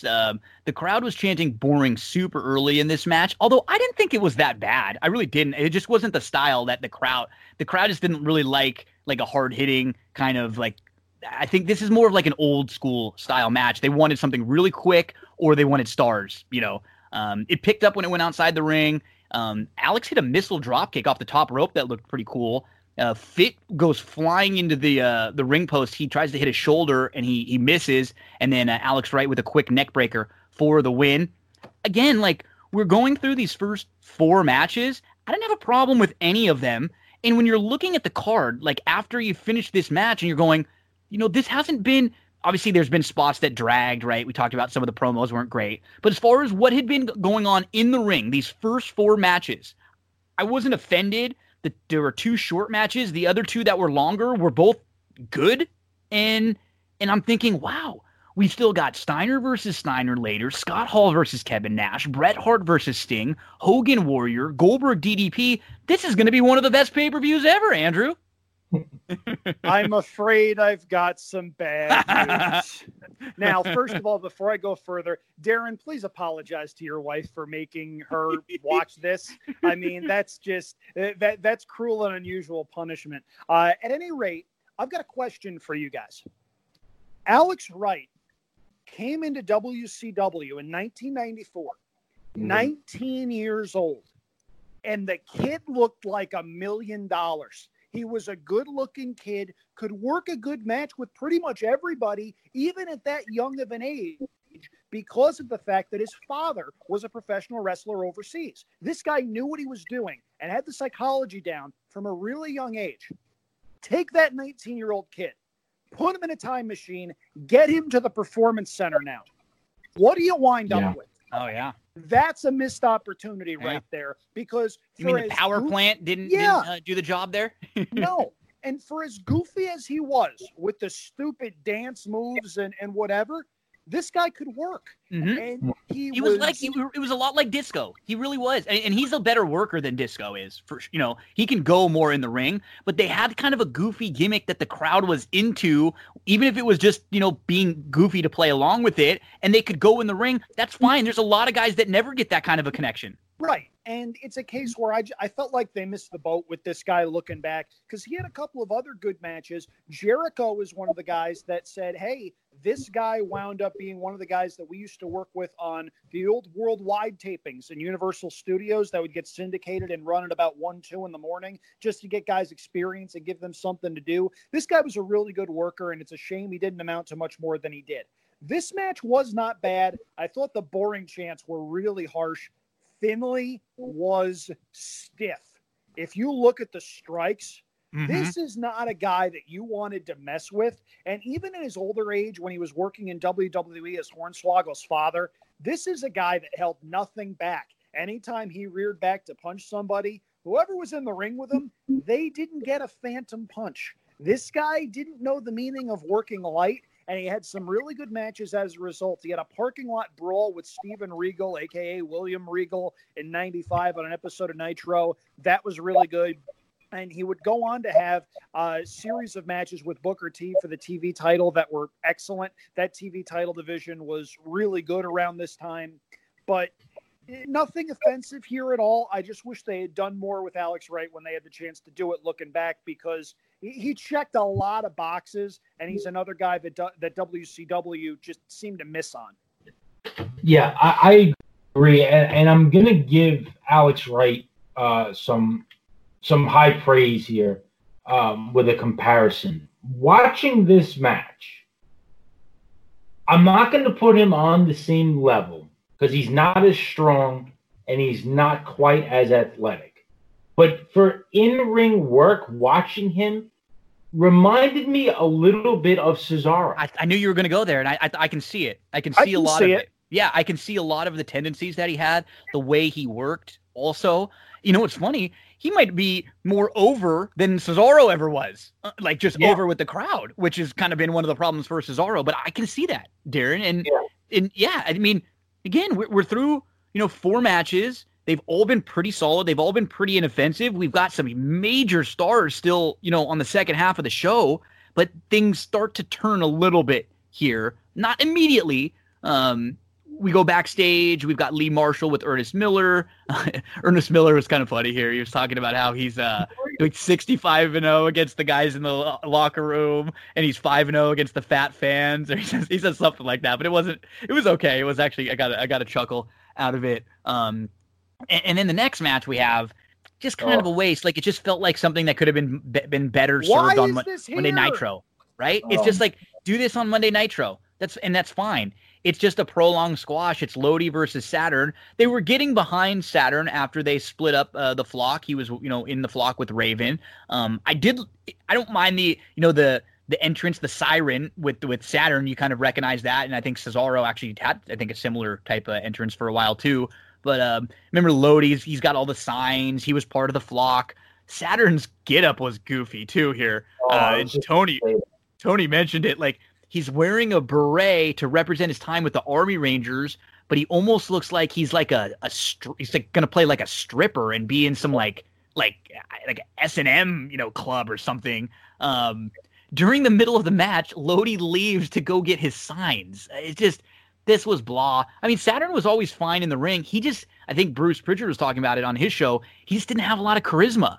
He couldn't really get over. He was fine. He could go. I think he would have been even better served and best served as maybe a tag wrestler with someone else who was a little more over. Fine, as they would say in the ring, but he just never was more than like an undercard type guy. Even when he came over with when he made that big move with was it Guerrero, Malenko and Voldemort when they came over. Yeah, there's a town in New Jersey called Lodi, spelled the same way. California too. Yeah, I used to think that was the worst example of that word ever. Until being reminded of this guy. I mean, this is just a complete. I guess they wanted to get Saturn on the card. Okay, fine. This is just bad. And I mean, Lodi's terrible in the ring. Saturn looks like a combination of, a porn star meets Hell's Angels. Right? And Lodi is wearing like these miniature leather shorts with like silver loops on it. It looks like he's like a dominatrix. If you were flipping the channel and you didn't know what you were watching and this came up, you were like, what time of the night is this? Yeah. Yeah. Like what? Like it was funny because this guy came out and Amanda says to me, well, check out this guy's outfit. And then Saturn comes out and she goes, what the hell are these two guys about to do? I mean, Saturn had some decent stuff with Raven, I mean, that was probably some of his better work here. But I mean, look, the less said about this, the better. Saturn's on the card. His work in the ring is fine. He's in good shape. He looks good. And, Lodi could be forgotten sooner rather than later. I'm just happy Perry Saturn is alive, because if you follow the stuff that happened to him after he left the world of professional wrestling, he was in an altercation back in 2004, breaking up a rape. He got shot, and after he got shot, he wound up turning to drugs to try to numb the pain, and then had to deal with the addiction. It almost killed him. He wound up resurfacing and I guess has cleaned up. So more power to him for that. It's a really strange backstory. If you've got the time to look into that, it's something, that's for darn sure. But this match, oh boy, it's one of those things where you're wondering why the hell this match had to happen, why Lodi had to be the guy opposite the ring from Saturn as opposed to somebody that could potentially have made him look good. Wonder who they could have potentially used other than, let's see, Eddie Guerrero, Dean Malenko, all the guys that were not on this show, that were on WCW's roster at the time. And I was waiting for the opportunity to say this, so I might as well. All the things they could have done to go over, they go over with matches like this. You know who is not on this card? Any of the Four Horsemen, which reformed 6 weeks prior to this show. Yeah. Just horrible management by whoever was putting this show together. And as Darren said, the less said about this match, the better. So we get the Nitro Girls again. The third time so far. And this is where I said, it's like, come on, girls, get the F out of here so I can see some half-naked dudes in predetermined wrestling, please. Okay? That's why I'm here. And then it's Disco versus Kidman. This was fine. It's not as good as the first match, in my opinion, because I think Disco's a little tired. I really do. You can kind of tell that they were working this match, I think, slower because of that factor. It was slow early, but the commentary, man, they're putting Kidman over like a star. In particular, Bobby. Bobby is all over Kidman. He loves him. Kidman's got he was good. He was really good in the ring. He actually is a guy that ends up beating Hulk Hogan in about a year 3 times in a row. I think he ends up pinning him. He hits a cool looking, running bulldog off the steps on the outside of the ring. And then Disco slows it down. We get the Disco sucks chants. And I think they were a little bit hamstrung by the fact that Disco had wrestled twice in a pretty quick amount of time. Like this match could have gone on maybe a couple matches later. I think they wanted to save the main events to kind of stack them the last, 4 matches in a row as big names. But I wasn't bothered by this. It was okay. It just wasn't quite as good as the earlier match. Yeah. And I mean, in Disco's defense, I mean, between the 2 matches, he's out there for more than the other 4 matches combined. So, he did a lot of work here in the start of the show. You're right. In my notes, I made a note where I said they're really pushing Kidman a lot. They clearly like him. And you could see why in the ring. I mean, he's not only athletic, agile, but he actually has deceptive strength in some of the stuff. He's a little bigger than you think. He's kind of good looking, a little good looking too, kind of different look, Yeah, I like him. Yeah, absolutely. Disco hits in this match kind of like a Baron Corbin Deep Six kind of move that was pretty cool. And I made a note of that. And then obviously the shooting star press at the end, where Kidman gets the pin is always a nice move to see. Yeah, I mean, the match is fine. You're right. You could tell that Disco doesn't have the energy he did for the first match, but I give him credit. The guy was out there twice in an hour. Over 20 minutes between the 2 matches. Yeah, which was not common for WCW back then. Guys like that were not wrestling twice. And certainly we're not wrestling twice when there were 2 of the longer matches in the card. So, yeah, again, nothing wrong with it. I enjoyed the match. It was interesting to see this is another guy that, Kidman, that they seem to like and, might have been a bit of a wasted opportunity. And, you mentioned Alex Wright. He was under that AOL Time Warner contract, so WWE couldn't sign him. He was one of those guys that kind of got screwed by that.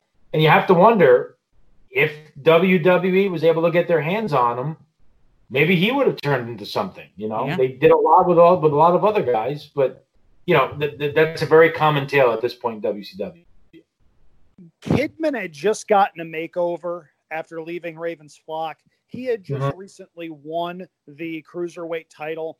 They weren't quite putting the rocket on him, but you could tell this was a guy they had major plans for down the line. And then Russo loved him too when he came in, and that made it even go more, yeah.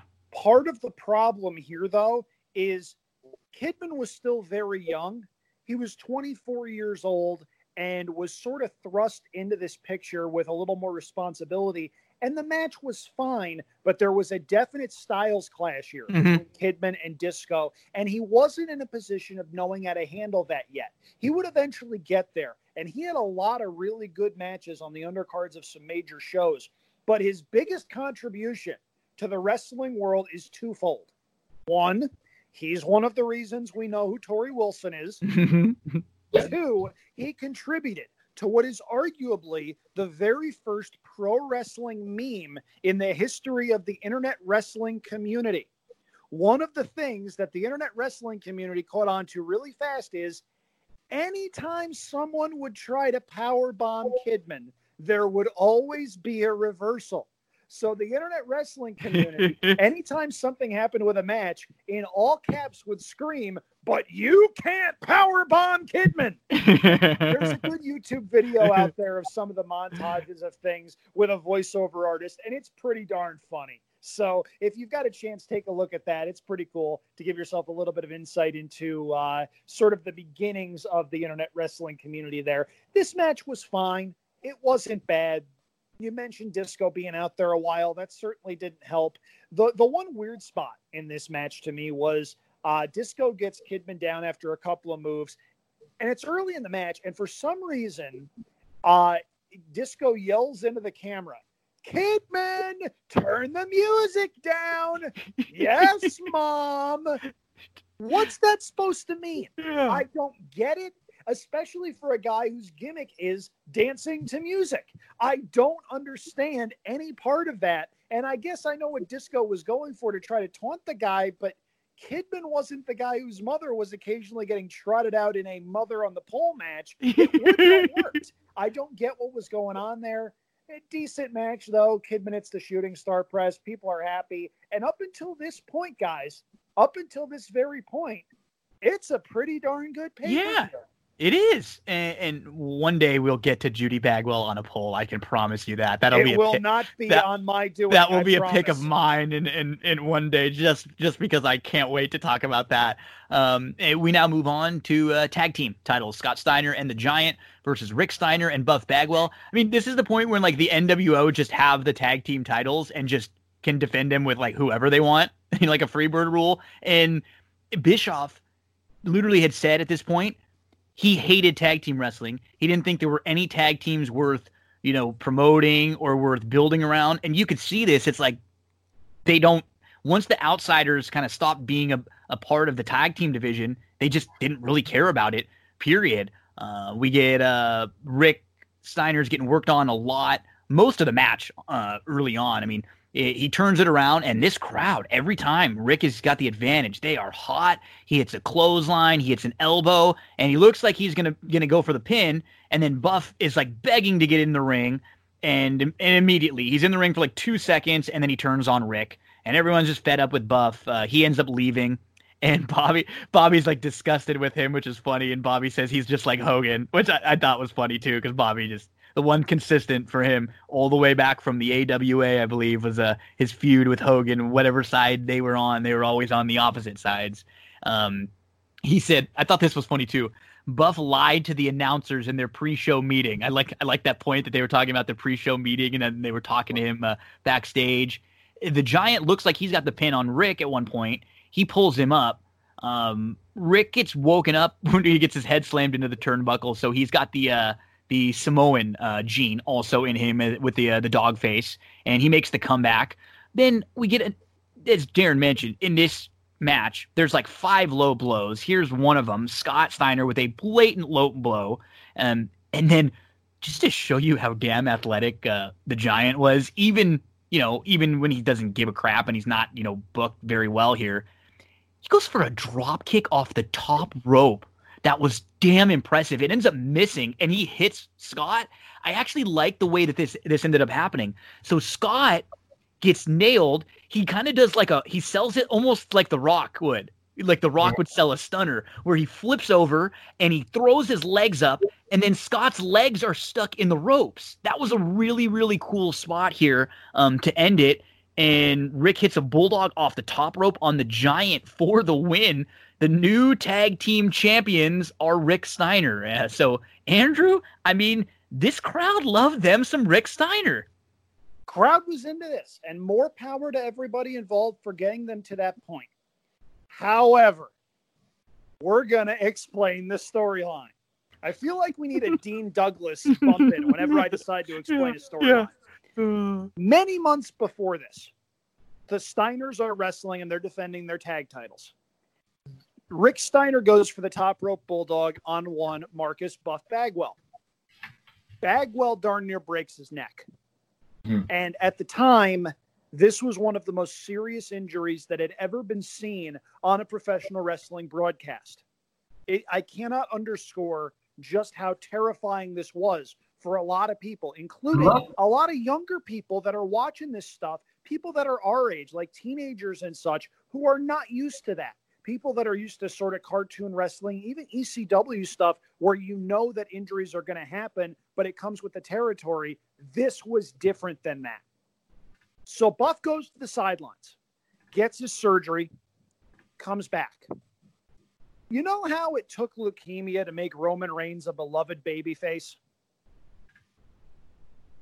Buff Bagwell, if he had any ability at all to play a babyface, should have been one of the biggest baby faces in the entire company. Right then. It was already built in for you. Here's your problem. This guy couldn't play a baby face if you gave him a script and told him to memorize it. This guy is a natural heel. They tried to make him a face for years before this. They tried to make him this big blue chipper baby face. Back in the early 90s, they put him with Scotty Riggs as the American Males, which, by the way, is the single worst theme music in the history of professional wrestling, and I will fight anyone who disagrees with me on that. So they bring Buff Bagwell back, and they try to make him a babyface very briefly. And then I firmly believe someone realizes, wait a minute, this guy can't do this. So we get what we get. Buff gets the hot tag. Everybody's excited. And we don't even get any hope spots. He just beelines straight for Rick Steiner, bludgeons him down, celebrates as the same This old stupid little celebrating. Yeah. with the very punchable face. Like, it just did not work at all whatsoever, and nobody bought it. Now, at this time, Scott Steiner, while being incredibly roided up, could still move. And he could still do a lot of the things that Darren, people like us, admired him for doing in the early to mid-90s. He hit a Frankensteiner later on in this match. He could still do a lot of the things that we really liked Scott Steiner for doing. And he could still work, as evidenced by the way that he sold the Giants missile dropkick like that. Not a lot of muscleheads could do that. But this match and the resulting match, the Rick and Scott thing, I've got some issues with. So the Giant tries to get heat, and the big genius way that they decide to give this guy, who they instantly pushed as one of the biggest stars in the company when he Didn't he beat Hogan right away? Yeah. Yes. You know what they gave him as a way to get heat? They gave him a pack of cigarettes. He would smoke. And you know what's funny is the cigarettes, they look like a joint. It's not even like an actual cigarette. It's like a tobacco roll that you would roll on your own with papers. It's just he would smoke walking down to the ring. Yes. And it's one of those things where you're like, oh, okay, you're slowly killing yourself with tobacco. Good on you, buddy. It just did not work at all whatsoever, and I don't know why WCW did that. The entrances for this match took forever. This was another instance where I'm like, come on, guys. Little sense of urgency here. Let's go. The Giant has a really funny spot right before the match where Charles Robinson, Lil Nate, is asking for the tag title belts, and the Giant just holds the belt way up over his head and actually has Charles Robinson jump up and down and try to get it. That's a pretty good little Easter egg.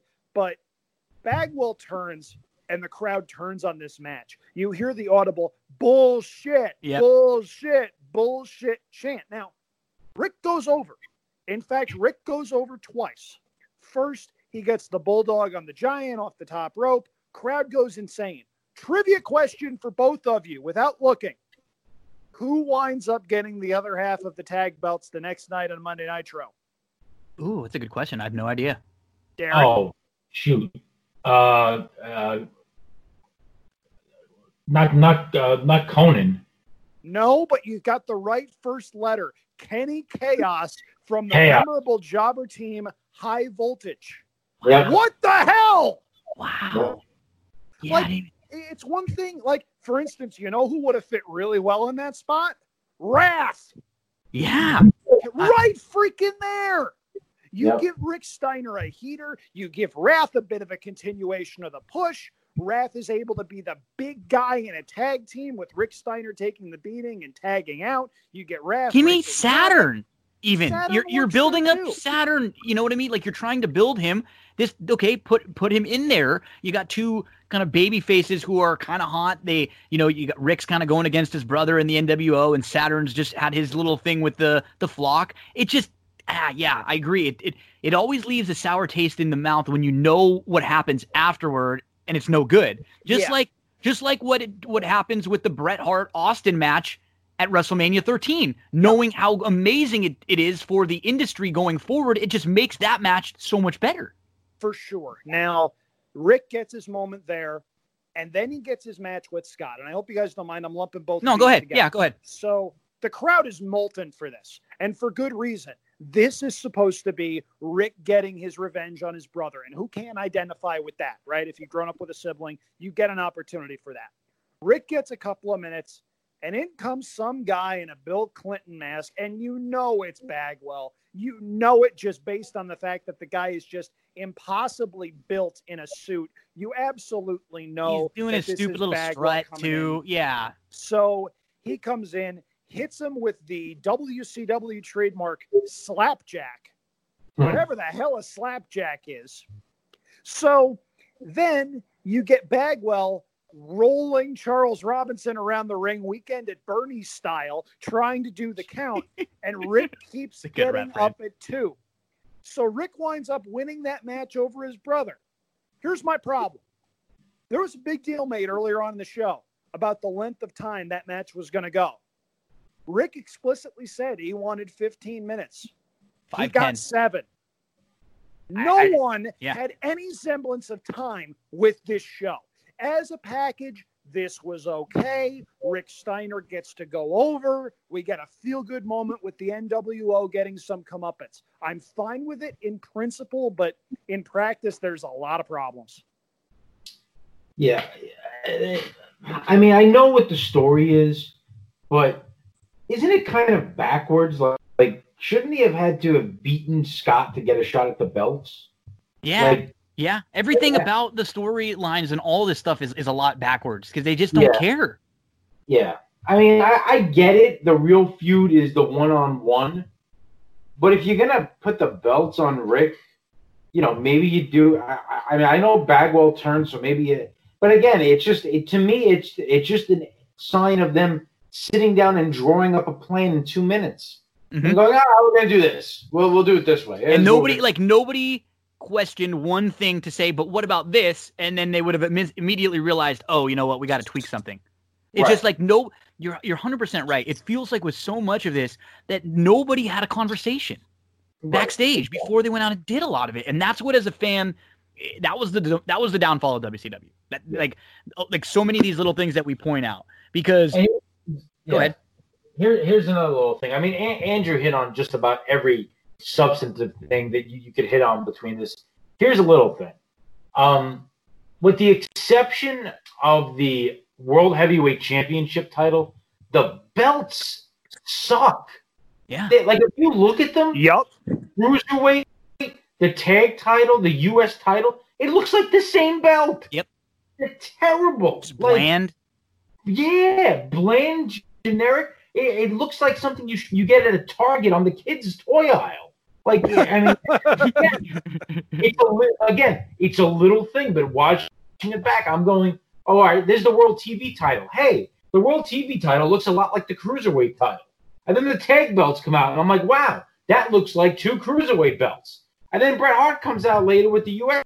title, and I'm like, well, that looks like the tag title, but maybe a couple of inches bigger. But it looks like the same damn belt design. It's just another part of it that just, with WCW back then, where all the money that they had behind them and all the TV production and all of this and all of that, man, a lot of the stuff is half-assed, and maybe half-assed is putting it generously. The last thing I'll touch on, you mentioned the Bagwell injury. That happened on a Nitro in the spring. I think it was a Nitro, yeah. And yeah, it sounds about right. Yeah. Yeah, it was a. It's hard to call it a botched bulldog, but basically what happens is Rick comes down, and as Buff is coming down, Rick's arm slips off of Bagwell's head, and Bagwell falls. Like Rick hits the ground first, and Bagwell then falls behind him, and it's like in the live shot when you see it live. You can't even tell. But what ends up happening is he basically jams his head on like Rick's back, and he basically goes stiff, and it's scary. Yeah. And I remember I thought he was going to be either done or out for a very, very long time. And when he showed up like 4 months later, I was shocked. Me too. I remember that was one of those things like, wow. 10 years old me, definitely a little scared there. Rick was fine. I mean, Rick is just over with this crowd. It's just another one of those things where it's like, okay, you're building Rick up. What the hell happens after this? Yeah. You know what I mean? Like another thing. Did the referee take a bump in every match on this pay-per-view? Everyone, they got the crap kicked out of them on a few. Oh, God. Jesus. I mean, Brett nails him later, too, in the match we're going to talk about in a few minutes. And I think Tony mentions that, man, the refs got it bad. They got just crushed. And not like they weren't creative ref bumps. They're just like the heel just throwing the ref out of the ring or, attacking the ref, which just is no creativity to it whatsoever. Bobby says that Rick isn't human. So Bobby was all over that. And they're definitely, trying to get Rick over. He got over. He's over. It's just they don't do anything with him moving forward because we're going to see the man coming up next. The man who embodies everything that is cool. And I think knowing everything I know about WCW in this era, I just hate Nash. I really do. I mean, it's almost like how you are with Hogan for like all the stuff that he did in the WWF era earlier. And Hogan's still doing it now in WCW, but Nash is now doing it, and he's acting like he thinks he is so damn cool in everything he does. And it bothers me because Nash as Diesel was good. Like, he was a good character as Diesel. Vince knew what to do with him. Vince knew how to get the right kind of a match out of him. He was more motivated there. He didn't have full, complete creative control. And, like a match like this. Okay, so it's on paper, Scott Hall, Kevin Nash, the Outsiders, the buddies. Like, this is going to be a great match, right? They're going to be working hard. There's going to be, like, a lot of storyline behind it. First off, doesn't it feel like the drugs, like alcohol, kind of is back? Like, it's weird because generally you have the baby face as the person who is struggling through drugs and through alcohol and like overcoming it. We see Jerry Lawler did it with Jake the Snake, and we see CM Punk did it with Jeff Hardy. WWE's doing a similar thing. They were just doing it with Sheamus and Jeff Hardy too. But it's like the baby face is generally the one who's had the struggles and needs to overcome. This just seems weird with a guy who is at the time having major drug and alcohol issues, just putting this front and center, having the guy act like he's drunk on TV. Who knows? He might have been a lot of the time. I think he was, acting like he's drinking on the way to the ring here. Everything about this match to me was awful. This thing ends up going 14 minutes, and it's not even a match. It's about 5 or 6 minutes of, Hall just completely beating the crap out of Nash because Nash is like letting him. And then what makes Nash fight back? There's nothing in the middle of the match. He doesn't come out and cut a promo. He doesn't do something that like triggers Nash. It's just 6 minutes into the match, Nash just decides he's going to start fighting back. Why? Like, what sparked this? I'm curious. It's just so weird. So now Nash is in control. There's no back and forth whatsoever. One guy dominates, then the other guy dominates. It's slow as molasses. Neither guy cares about having a good match because they're getting their paycheck. It's like so few of these main eventers have a quick-paced match at all. And all we saw, Raven Jericho, quick-paced. Ming and Wrath, they went quick for their 4 minutes. Disco and, Hoovy, they were going fast. Alex Wright was at a good pace. Kidman's at a good pace. Rick Steiner was working his butt off, And now we get these guys who you could just tell they don't give a shit. And it's like, I'm supposed to care and think that this is a big deal, And then even at the end, why you're beating the crap out of the guy? You're trying to prove a point. He says, like, I'm going to beat it out of him. Why not just pin him, put your foot over his chest, and walk out of the ring? Why do you let him win by a count out? I didn't like anything about this match or this angle or this feud or this build. Yeah. And for me, it was really uncomfortable to watch this because, clearly Scott Hall is going through stuff here. And to be honest with you, just looking at him, in a period of 2 years, it looks like he aged a decade. Yep. You could see it on his face. He wears it on his face. Yeah. Yes. Whenever he did those goofy pigtail things, you just knew he was like jacked up, Jacked up. Yep. And look, I won't say he's out of shape because I would like to be out of shape like this. But if you compare him here to like peak Razor Intercontinental, the match we just did, 92, when he comes in and he looks like a monster. Yeah, he's probably 25, 30 pounds heavier, and it's not muscle. And it's just, and you could tell he's not taking care of himself. He's probably not working out the way he should be. He's drinking, he's on drugs. And the vast majority of this match is just punches and haymakers. What's fun about that? And they're slow. It's not like quick pay. It just hit. And it's 15 minutes long, which makes it even worse. Yeah. Everything about this is bad. And this is why, for me, this pay-per-view sucks. And it's not – and listen, there are some good, decent matches to start it. This pay-per-view sucks because your big headline, name in lights matches are god-awful, with the exception of the last match. There are 4 of them that we're going to talk about, starting with this. The 3 of them that have the 6 biggest stars at the time in pro wrestling right here. I mean, Goldberg is he's hotter, but Hall and Nash are bigger names. They're more known. They've got more of a career. Hart and Sting, Hogan and Warrior. Not one of those guys looked like they gave a shit in this show. Not one of them. And then you get to Goldberg and DDP, who really did, which was a bummer. I would give me 4 of those damn matches instead of these 3 we had to suffer through before that. Right. And compare that, and Angel, I'll let you take it from here. But when we talk about like the WWE pay-per-views that we've watched where, there have been some WrestleManias or whatever that we've seen where like, wow, that match was terrible, this was bad, whatever. But we never got a pay-per-view where the big matches all were garbage. Yep. And to me, that's why this thing is covered in stink. Okay, so you guys hit on a lot of the big points here. One thing I will say is I don't think the Brett Sting match was bad. I just think it was really disappointing, and we'll get to the reasons why in a bit. Yep. You guys hit on a lot of the major details with the Hall Nash thing. I've got a hot take.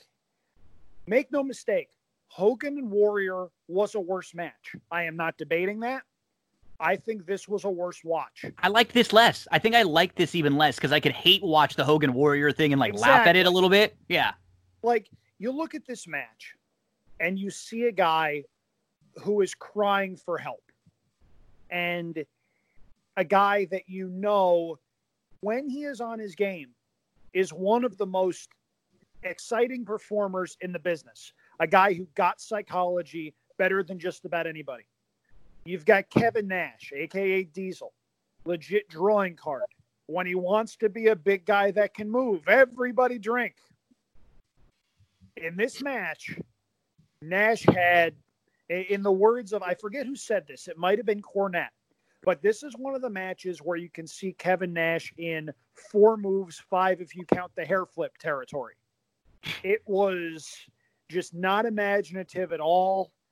Nash gets cut up early in the match, and it seemed like he got cut up because Scott Hall got careless. Yeah. You saw they were playing around with the wire outside the ring that went to one of the cameras. This was just bad on so many levels. I don't know who this was booked to please, and if this was a way to try to wake Scott Hall up, it did not work. I mean, that's why rehab is there. That's why you send people to rehab. That's why WWE has the rehab program for all current and former employees, which for all the things they do wrong, they did that right, and that should be credited for that. The less said about Scott Hall in this period, the better. I am just happy that guy is alive. And the thing that's like, Kevin Nash is going to go on and take the title from Goldberg not long after this. Like, that's what's so crazy. You come out of this show, and I mean, Rick Steiner is way hotter and more over than him. And like, there's so many other ways you could go. Give me Bret Hart, which they go to Goldberg later, and anybody else, Hogan or Warrior would have been even like Hogan at least had the stuff with, I don't understand. It was Nash was in charge, and he was able to make a lot of the decisions and book the matches. And this was, I mean, I got frustrated watching this match. I just like, it was like, watching this, getting the feeling that Kevin Nash is like looking at me individually with his middle finger up, just kind of like, F you, buddy. I've got all the money I need. I don't have to work all those dates anymore like I did at WWF. I got all the creative control. I'm here with my boys. I'm just going to come out and like nothing, like urgency. When I worked one of my first jobs at Islands Restaurant, I come in and I'm like, a busboy and a host and then an food expediter and everything. It's like one of the things that they say and we used to laugh and joke about is, having a sense of urgency. There was none of that in this match whatsoever, and it's disrespectful to a fan when you can tell that the in-ring workers don't give a shit, and that was the case here. In this, This was like more about the story than it was the match, and the story's a shitty story. So excuse some of my verbiage. We got a little here. This was one of my least favorite matches I think that I've watched in all of the pay-per-views that we've covered so far, because I just know that we saw these two guys at 95 SummerSlam, or was it 94 SummerSlam? Like, they had a good match for the IC title. We know that they both can go. We've seen them both have many 4-star matches with other guys. And it's one of those things where, look, I knew Hogan Warrior was going to be bad. I knew there was stuff to criticize. This is the one time on this entire show where I felt legitimately bad for picking this show because I forgot how far gone Scott Hall was. I mean, right before he hits the jackknife, he does the little mimicking that he's drinking, like he's a drunk guy. He's, and actually Tony, you talked about how Tony wasn't having a very good night. He actually calls it the jackhammer. And then they have to correct him real quick and say, it's the jackknife. And then Tony, oh yeah, jackknife. And then even though on the second one, like, he kind of struggles to get him up a little bit. It's almost scary for a second. It looks like he's kind of like losing his grip. Nash is kind of losing his grip on Hall for a second. We'll move on now to the fourth time that the Nitro Girls are on the show. But in wigs. They're wearing wigs. They got wigs and they got a different getup here. In a show that ran long and had to be cut off, we have this and a 14 minute and 19 second Scott Hall versus Kevin Nash that you could have cut 6 minutes off of that and it would have been the exact same match. Exact same match. Here we go. Bret Hart, the U.S. champion. It's Bret Hart versus Sting. It's the Sharpshooter versus the Scorpion, Deathlock. I think you meant you hit on a good point, Andrew. If I'm just watching this match, I don't know Bret, I don't know Sting, I don't know the backstories, I don't know Bret, and his history in WWF. This wouldn't have really been offensive to me. This would have been just okay. It's just knowing everything that we know, knowing that less than a year and a half ago, Bret is involved in one of the top 5 matches of all time. We know how damn good he is. And we even see some shades of him being good here and there in WCW. But man, he just really didn't seem like he cared a lot. He does a good heel. I'll give you that, because he was really cheating and he was being, dastardly here, using a baseball bat, all these different things. But we get 2 minutes of Bret Hart's music playing before he walks out. Here comes Sting, and it's like NWO Wolfpack. So this match has started, and it's already just weird. Like, Bret's taken forever to get to the ring, and anytime Sting comes out with an NWO theme, it just doesn't fit. And we spoke a little bit about how Sting wasn't in great shape at this time physically. I mean, the guy is supposed to be the savior not long before this. He's got that awesome run in 97. He's in the rafters. Everything leading up to the Starrcade match was incredible. And then everything from the Starrcade match after and how they handled him was just miserable. And remember, Bret was involved in that storyline with the botched Hogan and Sting, finish, what didn't even really look like a botched finish. So they set it up as Sharpshooter versus Scorpion. One thing I did think was interesting, Darren, is that they mentioned that Bret's a 5-time world champion. We don't see that a lot in wrestling companies where they mention titles from other organizations. So they're definitely still giving him the rub as like being a legitimate main eventer. They said Sting's a 4-time world champ, but we know what we can get from Bret. Could you imagine this match 2 years earlier where they're both like, it's face versus face and the crowd's just insane for both of these guys? Yeah. So this is where this show really, really got to me, because I remember watching it as a kid.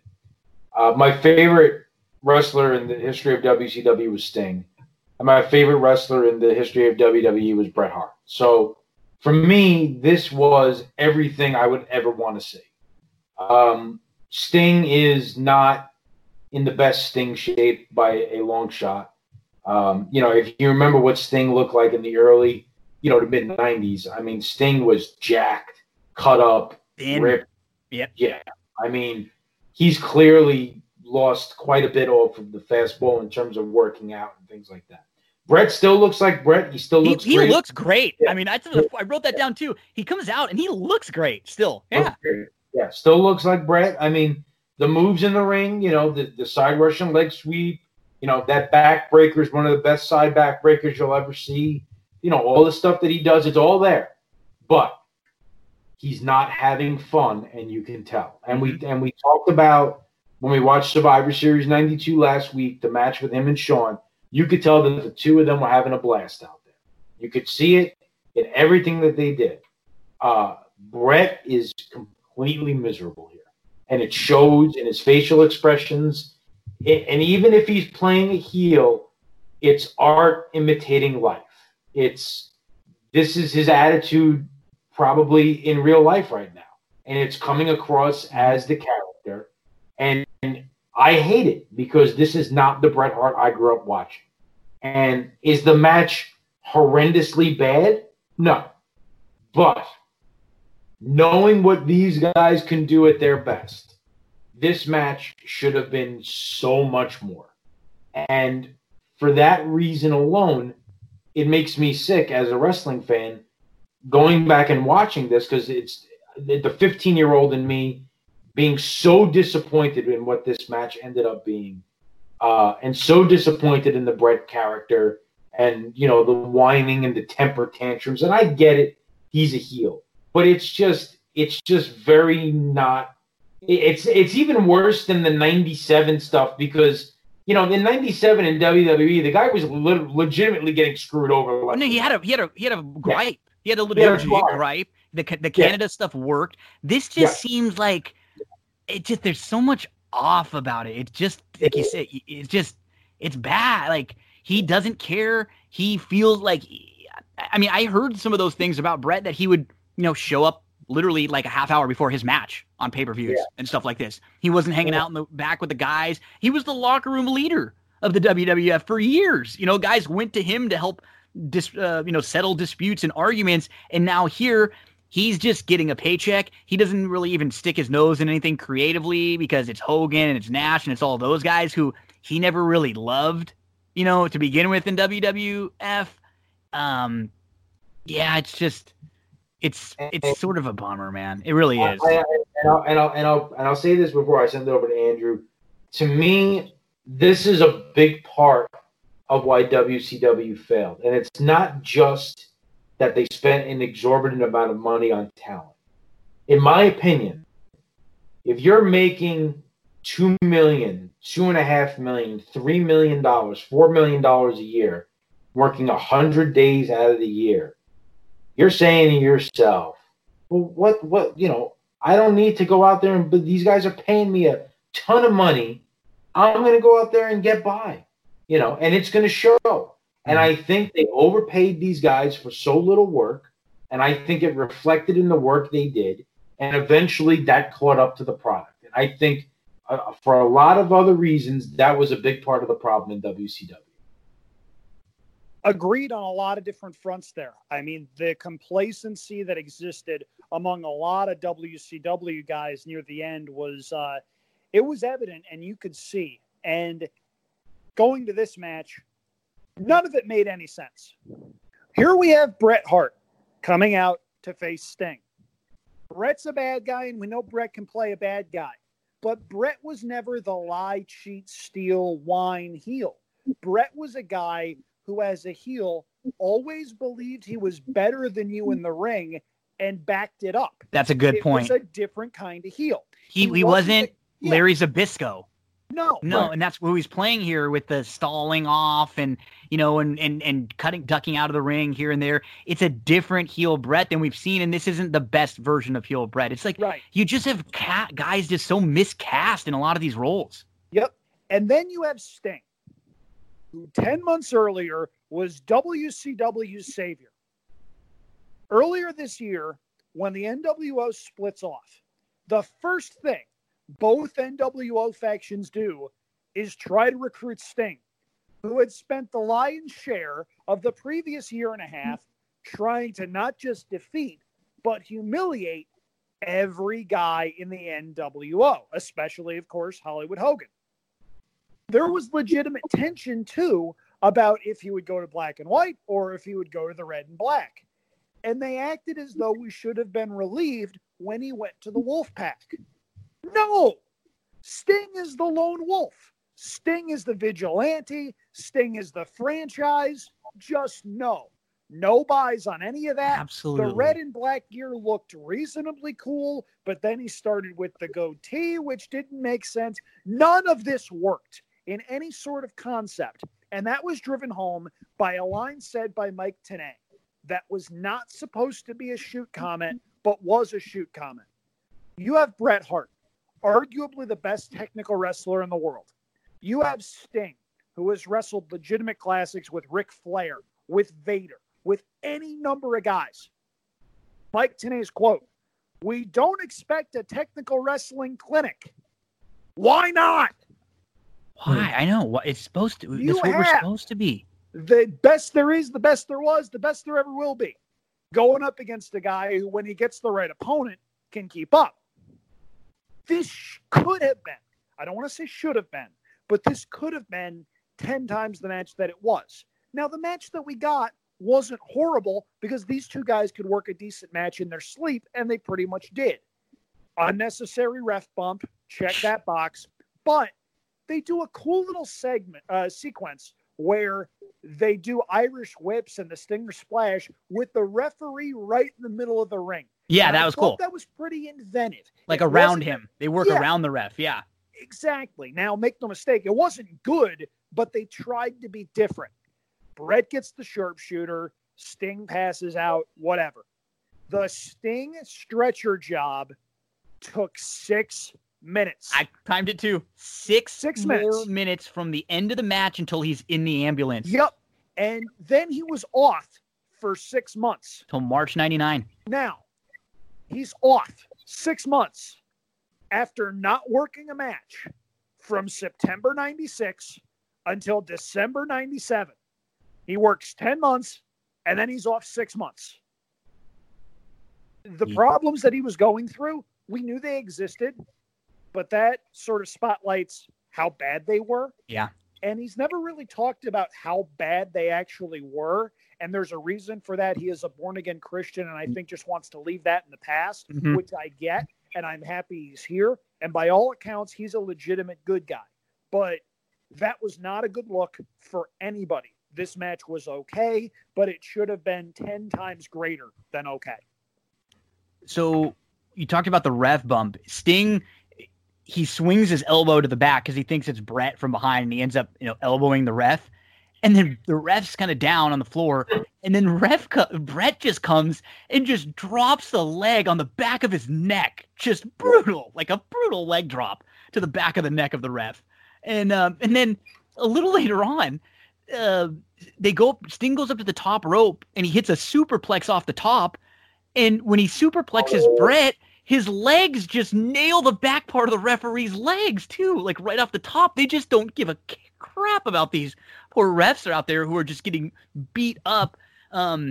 Stinger hits the splash, but he jumps so high, he hits his head on the post. And then Bret gets the baseball bat. He hits Sting in the back and then in the back of the head with a baseball bat. Like, literally attempting murder on the man. Then he goes off the ropes with the bat into Sting's throat. Bret then rakes up the referee. He puts Sting in the sharpshooter, even though Sting's already passed out, and Bret ends up winning. And then, as Andrew just mentioned, after that, it is 6 more minutes till Sting is in the ambulance and gone, and then he's gone till March of '99. Yeah. And one comment that bothered me, I think it was Mike, I don't know if it was Tenay. They said each of these guys are jealous of the other guy's move. It's the same move. Yeah. The sharpshooter and the Scorpion Deathlock is the same thing. Now, one thing that always drove me nuts about Sting, when he puts on the Scorpion Deathlock, he does not sit down on it at all. It doesn't look good, yeah. It's almost like when The Rock does his sharpshooter. He doesn't really sit back on it. It's kind of awkward looking. Yeah. He's like standing up, like it's almost like a catcher that's tired of getting in the crouch. Mm-hmm. But when they're jealous of each other's moves. What do you mean they're jealous? It's the same move. Like, what do you mean they're jealous? Like, a little thing that just made no sense to me. Okay, here we go.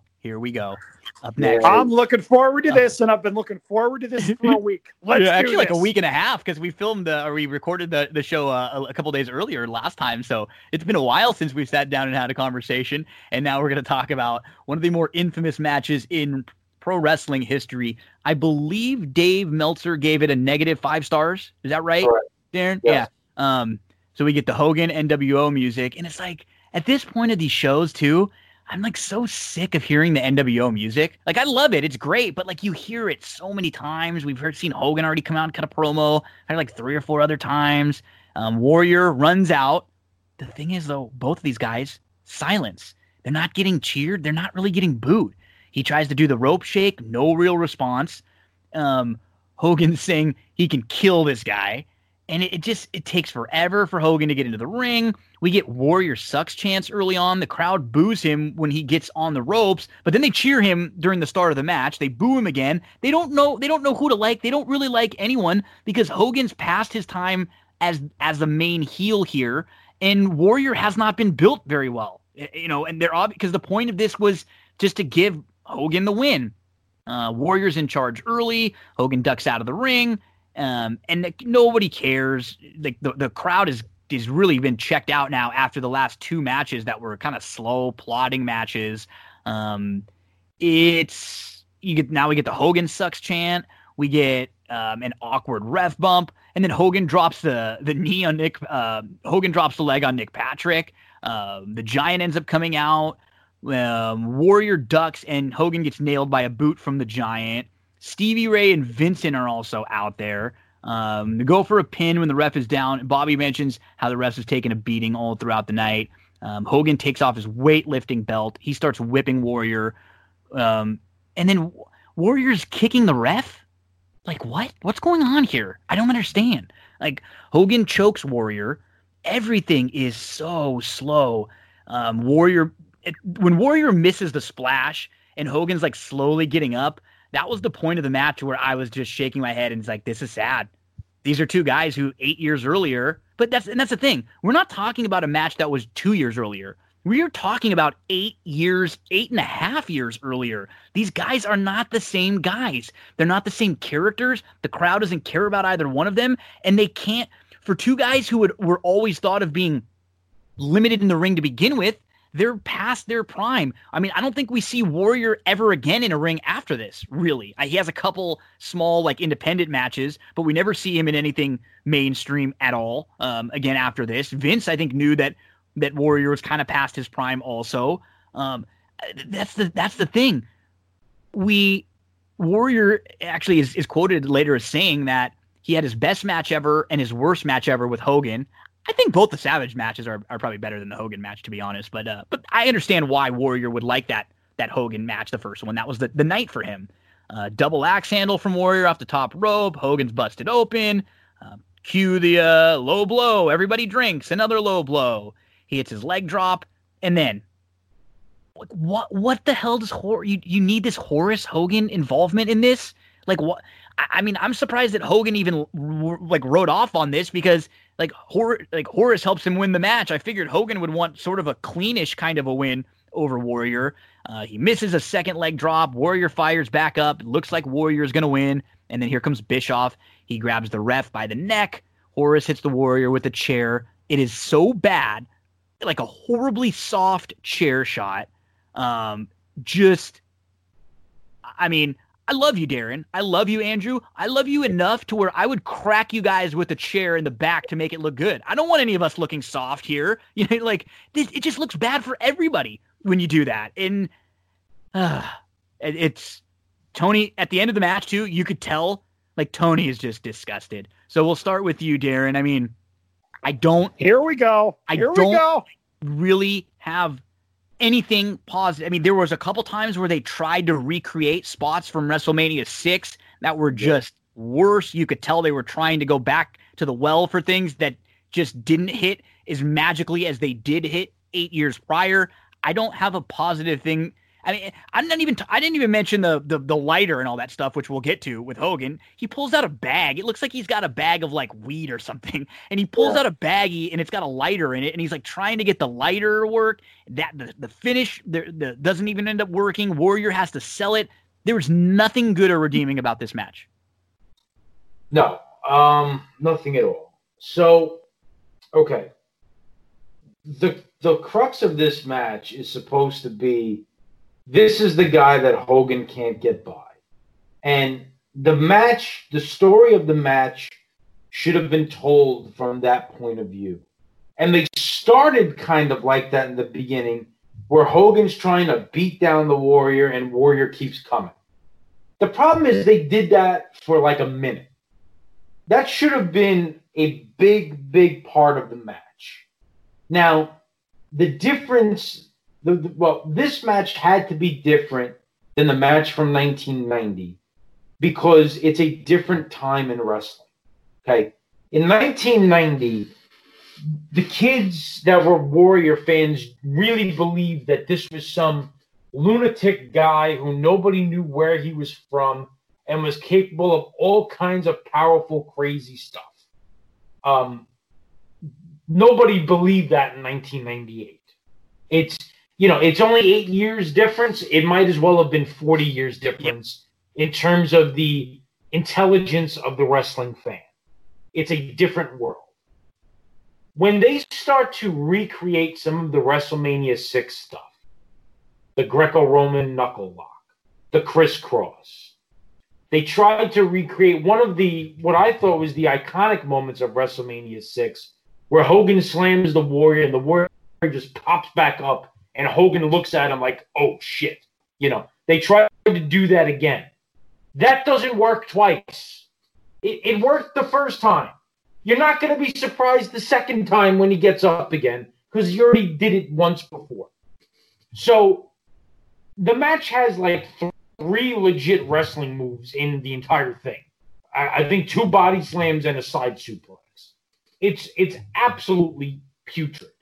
Now, into the backstory, because there's really not a lot about to say about how awful the match is. They bring Warrior in, and you can, WCW and Bischoff can talk about whatever they want until they're blue in the face, that they had these grand plans for the Ultimate Warrior. Here's why I call bullshit on that. Number one, you have entered a time in WCW where the entire company is basically reality-based. They have completely transcended wrestling from the characters. The names even. Yeah. Kevin Nash and Scott Hall. Yeah. Hall, Nash, guys with last names. This is who these guys are. They're street thugs, whatever. This is just them. They're people. They're not characters. Okay. In no way, shape, or form does a lunatic guy who just rambles on and runs and shake ropes and wears tassels and crazy face paint and crazy trunks fit into anything that they're doing. Not in that world. It's a different world. No, it's a different world. So unless you're completely incompetent, which is possible because we've seen some incompetent things, there's no way that you can say that this character is somebody that you had big plans and designs for. Because you just elevated Goldberg, who's a guy. It's Bill Goldberg. Might as well be John Smith. He's a guy. He's a crazy guy. He's a powerful guy. He's indestructible, but he's a man. He's not a crazy face paint lunatic warrior. So you didn't bring this guy in to give him a run. Okay. They had a guy that's got like mystical stuff in Sting, and they botched everything with him. You know what I mean? Like all those the mystical kind of Undertaker-y, Ultimate Warrior-y stuff. They had it with Sting. They were doing a damn good job with it through '97, and then they botched the hell out of it with him. And now at this point, he's just another guy. So everything they said about that was crap. You're so right, Darren. Yeah, it's complete crap. Okay, the guy has 3 matches in WCW: the War Games match, a tag match on Nitro, and this. So you went from having these grand plans and huge whatever thoughts to a 3-match run that ends with him losing to Hogan. I don't know why they chose to do it. I don't know if it's because Hogan was cooling off at this point and he thought that getting a win over Warrior would do something for him at this point in his career. But that's what this was entirely about. It was about erasing or trying to erase the clean loss on the big stage for their big guy. Now, I don't know how trying to blow the guy up with fire and having him take a chair shot, putting you over, does anything for you. But nothing about this makes any sense in what's happening in WCW right now. And it's part of the reason why it pisses me off to no end. Because you insult my intelligence when you tell me what you were actually planning on doing, when it makes absolutely no sense. And I have no doubt in my mind that this is all Hogan ego, which bothers me even more. The match sucks. Warrior's done. Hogan is garbage at this point. He's beating Warrior over the head with a belt strap, and it's not a no DQ match. That's okay. We'll let him do that too. That fits in. It's just none of it makes any sense. And in my opinion, from bell to bell in terms of actual wrestling, this is probably the worst wrestling match I've ever seen. And, I'm not going to blame Warrior for that. I think they put him in a spot that he is completely set up to fail. We've seen Warrior deliver on the big stage. And we've seen Hogan deliver plenty of times on the big stage. He's done here, though. He's past his prime. He's not really worried about wrestling quality matches. It's just, again, everything about this show, this era of WCW, if there needed to be any sort of organization, any sort of, sense of, order, it was done. Yeah. No shot. And Andrew, I'll leave you with this. Here, what I genuinely think happened is this. I think Hogan went to them to bring him in, the Warrior. I think they sold him a bill of goods. I think they said, look what we did with Hall. Look what we did with Nash. We're sticking it to McMahon. You'll have an opportunity to come here and stick it to McMahon. You're going to get a run. You're going to main event with Hogan. You're going to go over here. You're going to go over there. I think they took advantage of a guy who had a lot of issues at this point in time, had a lot of demons himself that he was dealing with. I think they took advantage of all that. They took advantage of the relationship and the lawsuit between Warrior and WWE, and they put him in a spot to fail. And I feel badly because I think that's entirely what this was. Yeah, that basically nailed it in about 5 minutes or so. That's as good a study as I think you could potentially have of this match. The one thing I will disagree with you on is I actually liked the crisscross and slam thing. I thought that was a nice little head nod. And the first time I watched this match as a kid, when that sequence happened and when Hogan went tumbling to the floor, I had this feeling of hope that wound up just completely evaporating over the course of the next 45 to 60 seconds.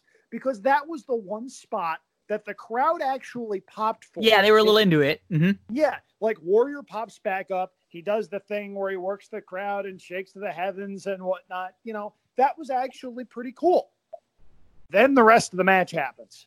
The NWO does a series of run-ins in here, and once again, the Giant shows off his athleticism because he takes a really nice over-the-top bump on a Warrior clothesline.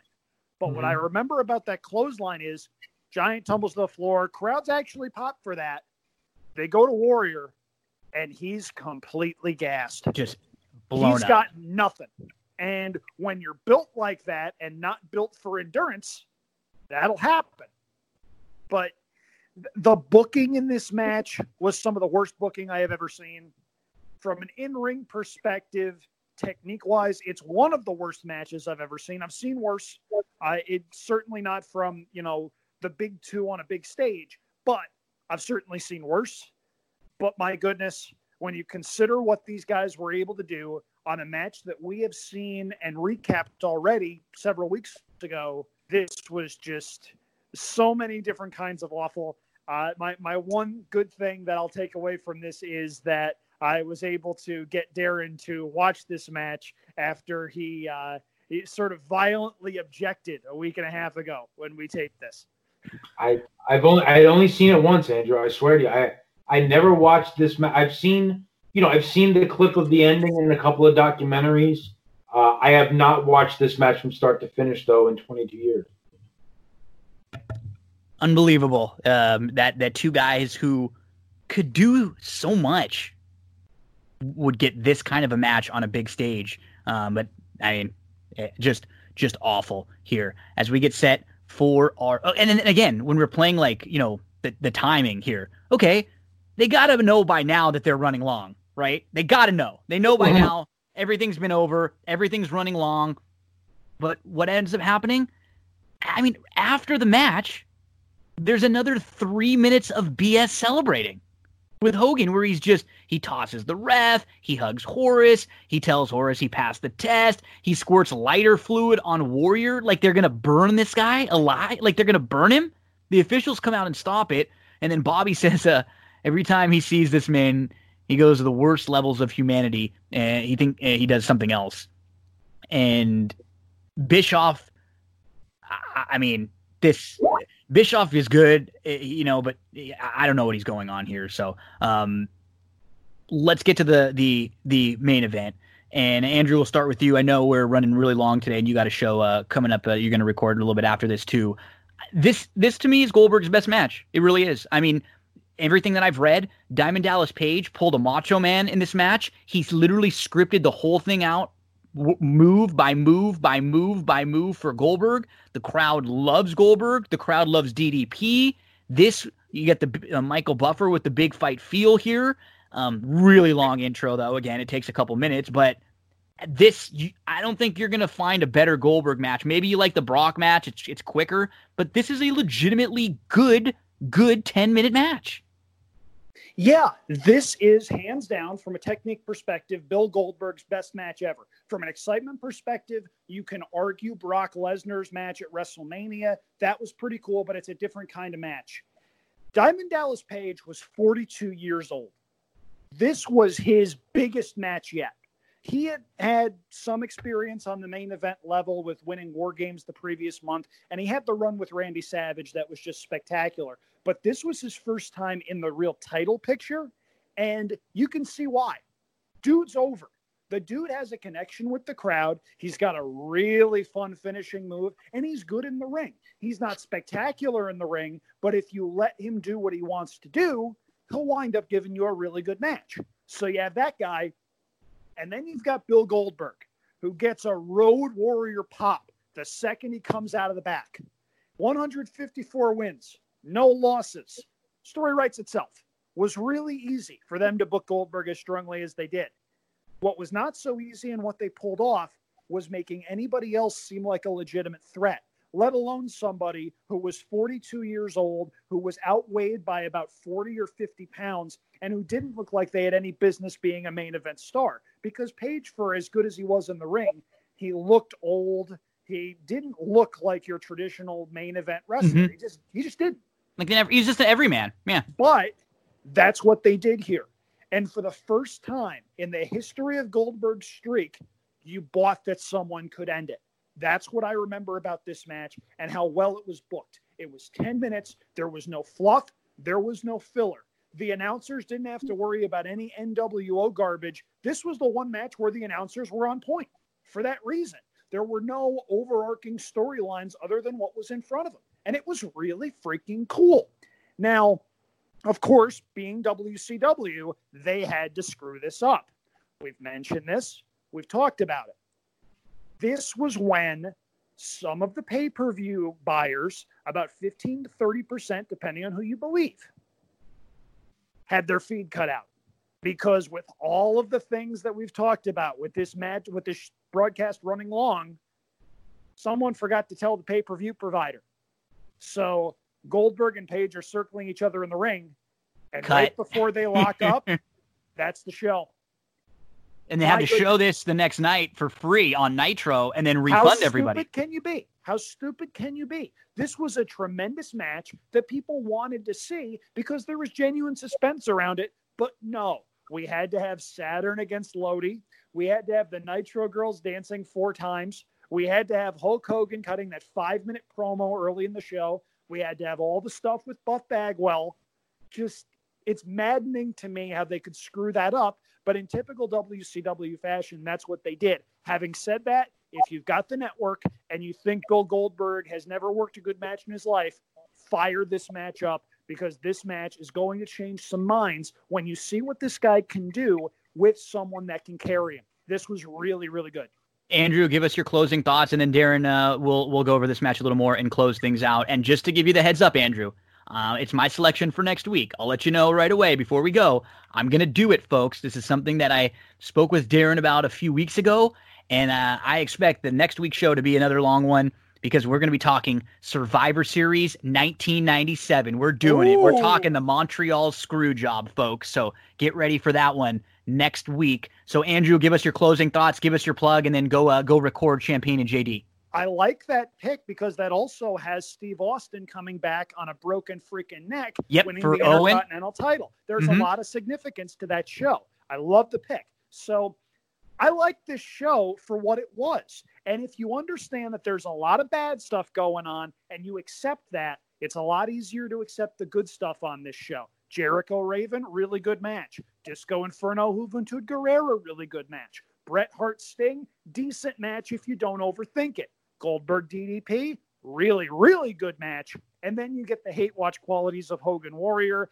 Definitely skip Nash against Hall, though. That was just horrifying and tough to watch. But at any rate, as mentioned, I'm running up against a time problem of my own. I forgot to inform the pay-per-view provider that we needed an extra 30 minutes. Shocker, right? That's how we end this thing. Real fitting. Great. But at any rate, at Andrew Champagne on Twitter. Some good racing coming up this weekend. Belmont coming up next weekend. Going to be a lot of really cool stuff going on there. We're interviewing Jose Contreras tonight. He has been incredibly patient, and I really hope you listen to this so that he gets the credit he justly deserves. But at any rate, this has been fun. Darren, I really appreciate you doing this despite being incredibly painful for you.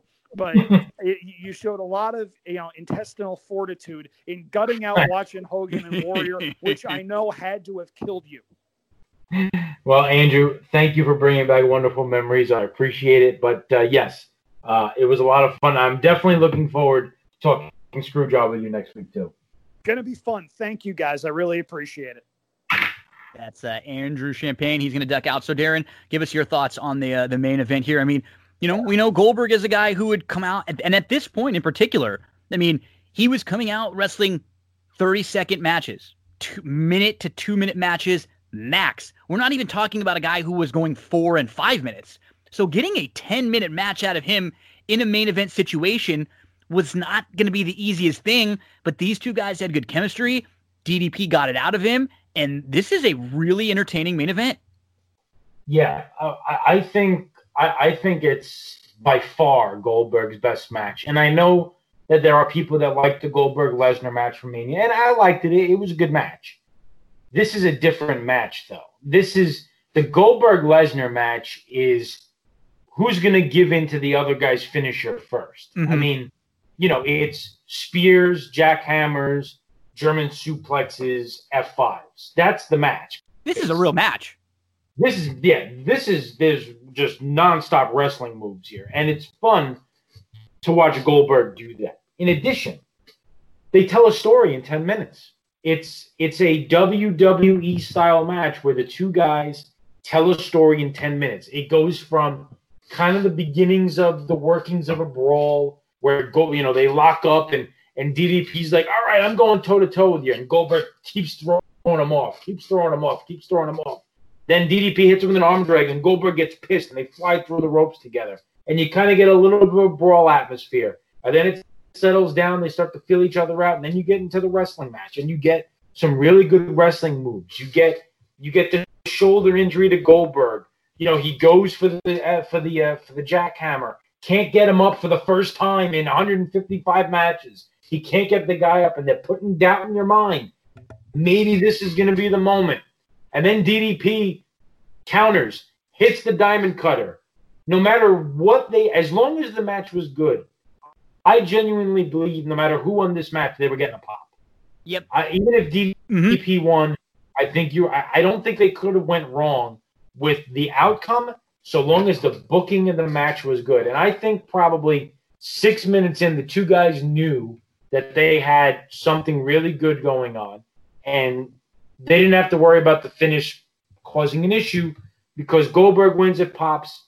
If they had decided that DDP was wins, there would be a pop too. Didn't matter. They do a great job. Great sell on the injury with Goldberg, putting doubt in your mind. Really enjoyed it. But like we said, if you got cut out of this pay-per-view before this match, man, you really got ended on a much different note than those of us that got to see it. And look, like I said before, are there good matches on this card? Yes. The problem for me is simple. Hall and Nash is terrible. It's painful to watch Hall. Bret and Sting's not terrible, but the Bret Hart character that I'm watching, it's disappointing. It's disappointing. And as a huge Bret Hart fan, I have a very difficult time watching that match. The Hogan Warrior thing is just foobarred for so many reasons. And if you take those types of mega stars in this business and you have an hour straight of just hot garbage. Yep. I cannot get into the pay-per-view. It feels like two different shows. It feels like if you took those three matches just off of the pay-per-view and then put the Goldberg DDP on the end of like the Steiner stuff, I'm fine with it. I really am. It's like this is one of those where like less would have been so much more because there was really just nothing offensive about the first part of the show. Like the Saturn Loaded match was nothing. Okay, that couldn't have been on there. But these three main events, and the problem with all the main events too, they weren't like we're building up a big match and then it comes out and it ends up being a squash and it goes 2 minutes. These dragged. They were 14 minutes and another 14 minutes and another like it's just way too long for all of it. So I didn't mind going back and watching it. There were some fun spots. I like seeing Jericho there. I forgot about how great this match was with DDP and Goldberg. I was surprised to see how over Rick Steiner was. But man, the Hogan and the Nash stuff. And as someone like you, like Bret's my number one. He's my all-time favorite. He's like the guy for me. Seeing this, it just reminded me of an era that I kind of forgot about. And I've tried to like black out of my head of that WCW Bret era where he just didn't care and it wasn't a good marriage from the beginning. Yeah, I totally agree. And of course, since you picked it, I mean, next week we're going to talk about, the event of what leads up to it. And look, I will preview a hot take now. I am not a conspiracy theorist guy, okay? But I will lay this out there about Survivor Series 97.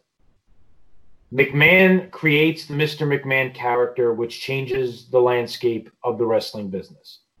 Shawn Michaels gets a belt and goes over. Bret Hart goes to WCW and makes $9 million. Everybody makes out from the outcome of that show.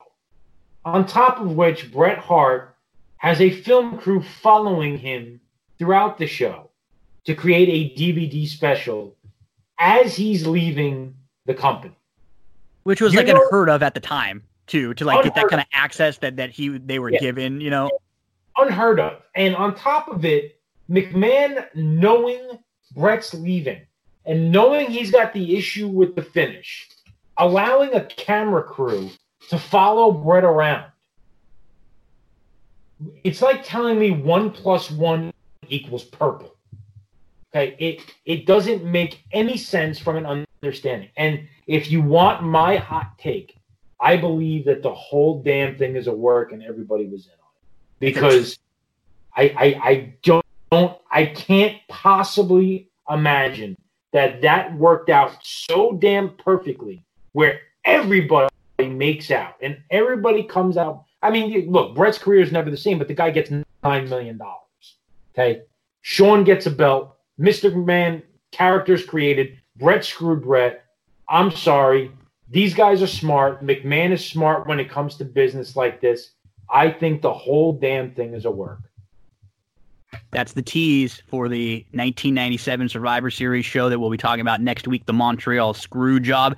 Darren Zocali, thank you every week for helping out again, buddy. We look forward to next week when we're talking. I mean, this week, I think we broke our record. We're into 2 hours and 20 minutes plus on this show. And next week, Next week, we might even be able to go longer because there's so much to discuss just around everything dealing with Brett, with Sean, with McMahon, all the stories, all that stuff. So look forward to it. Let the folks know where can we find you out there on social media.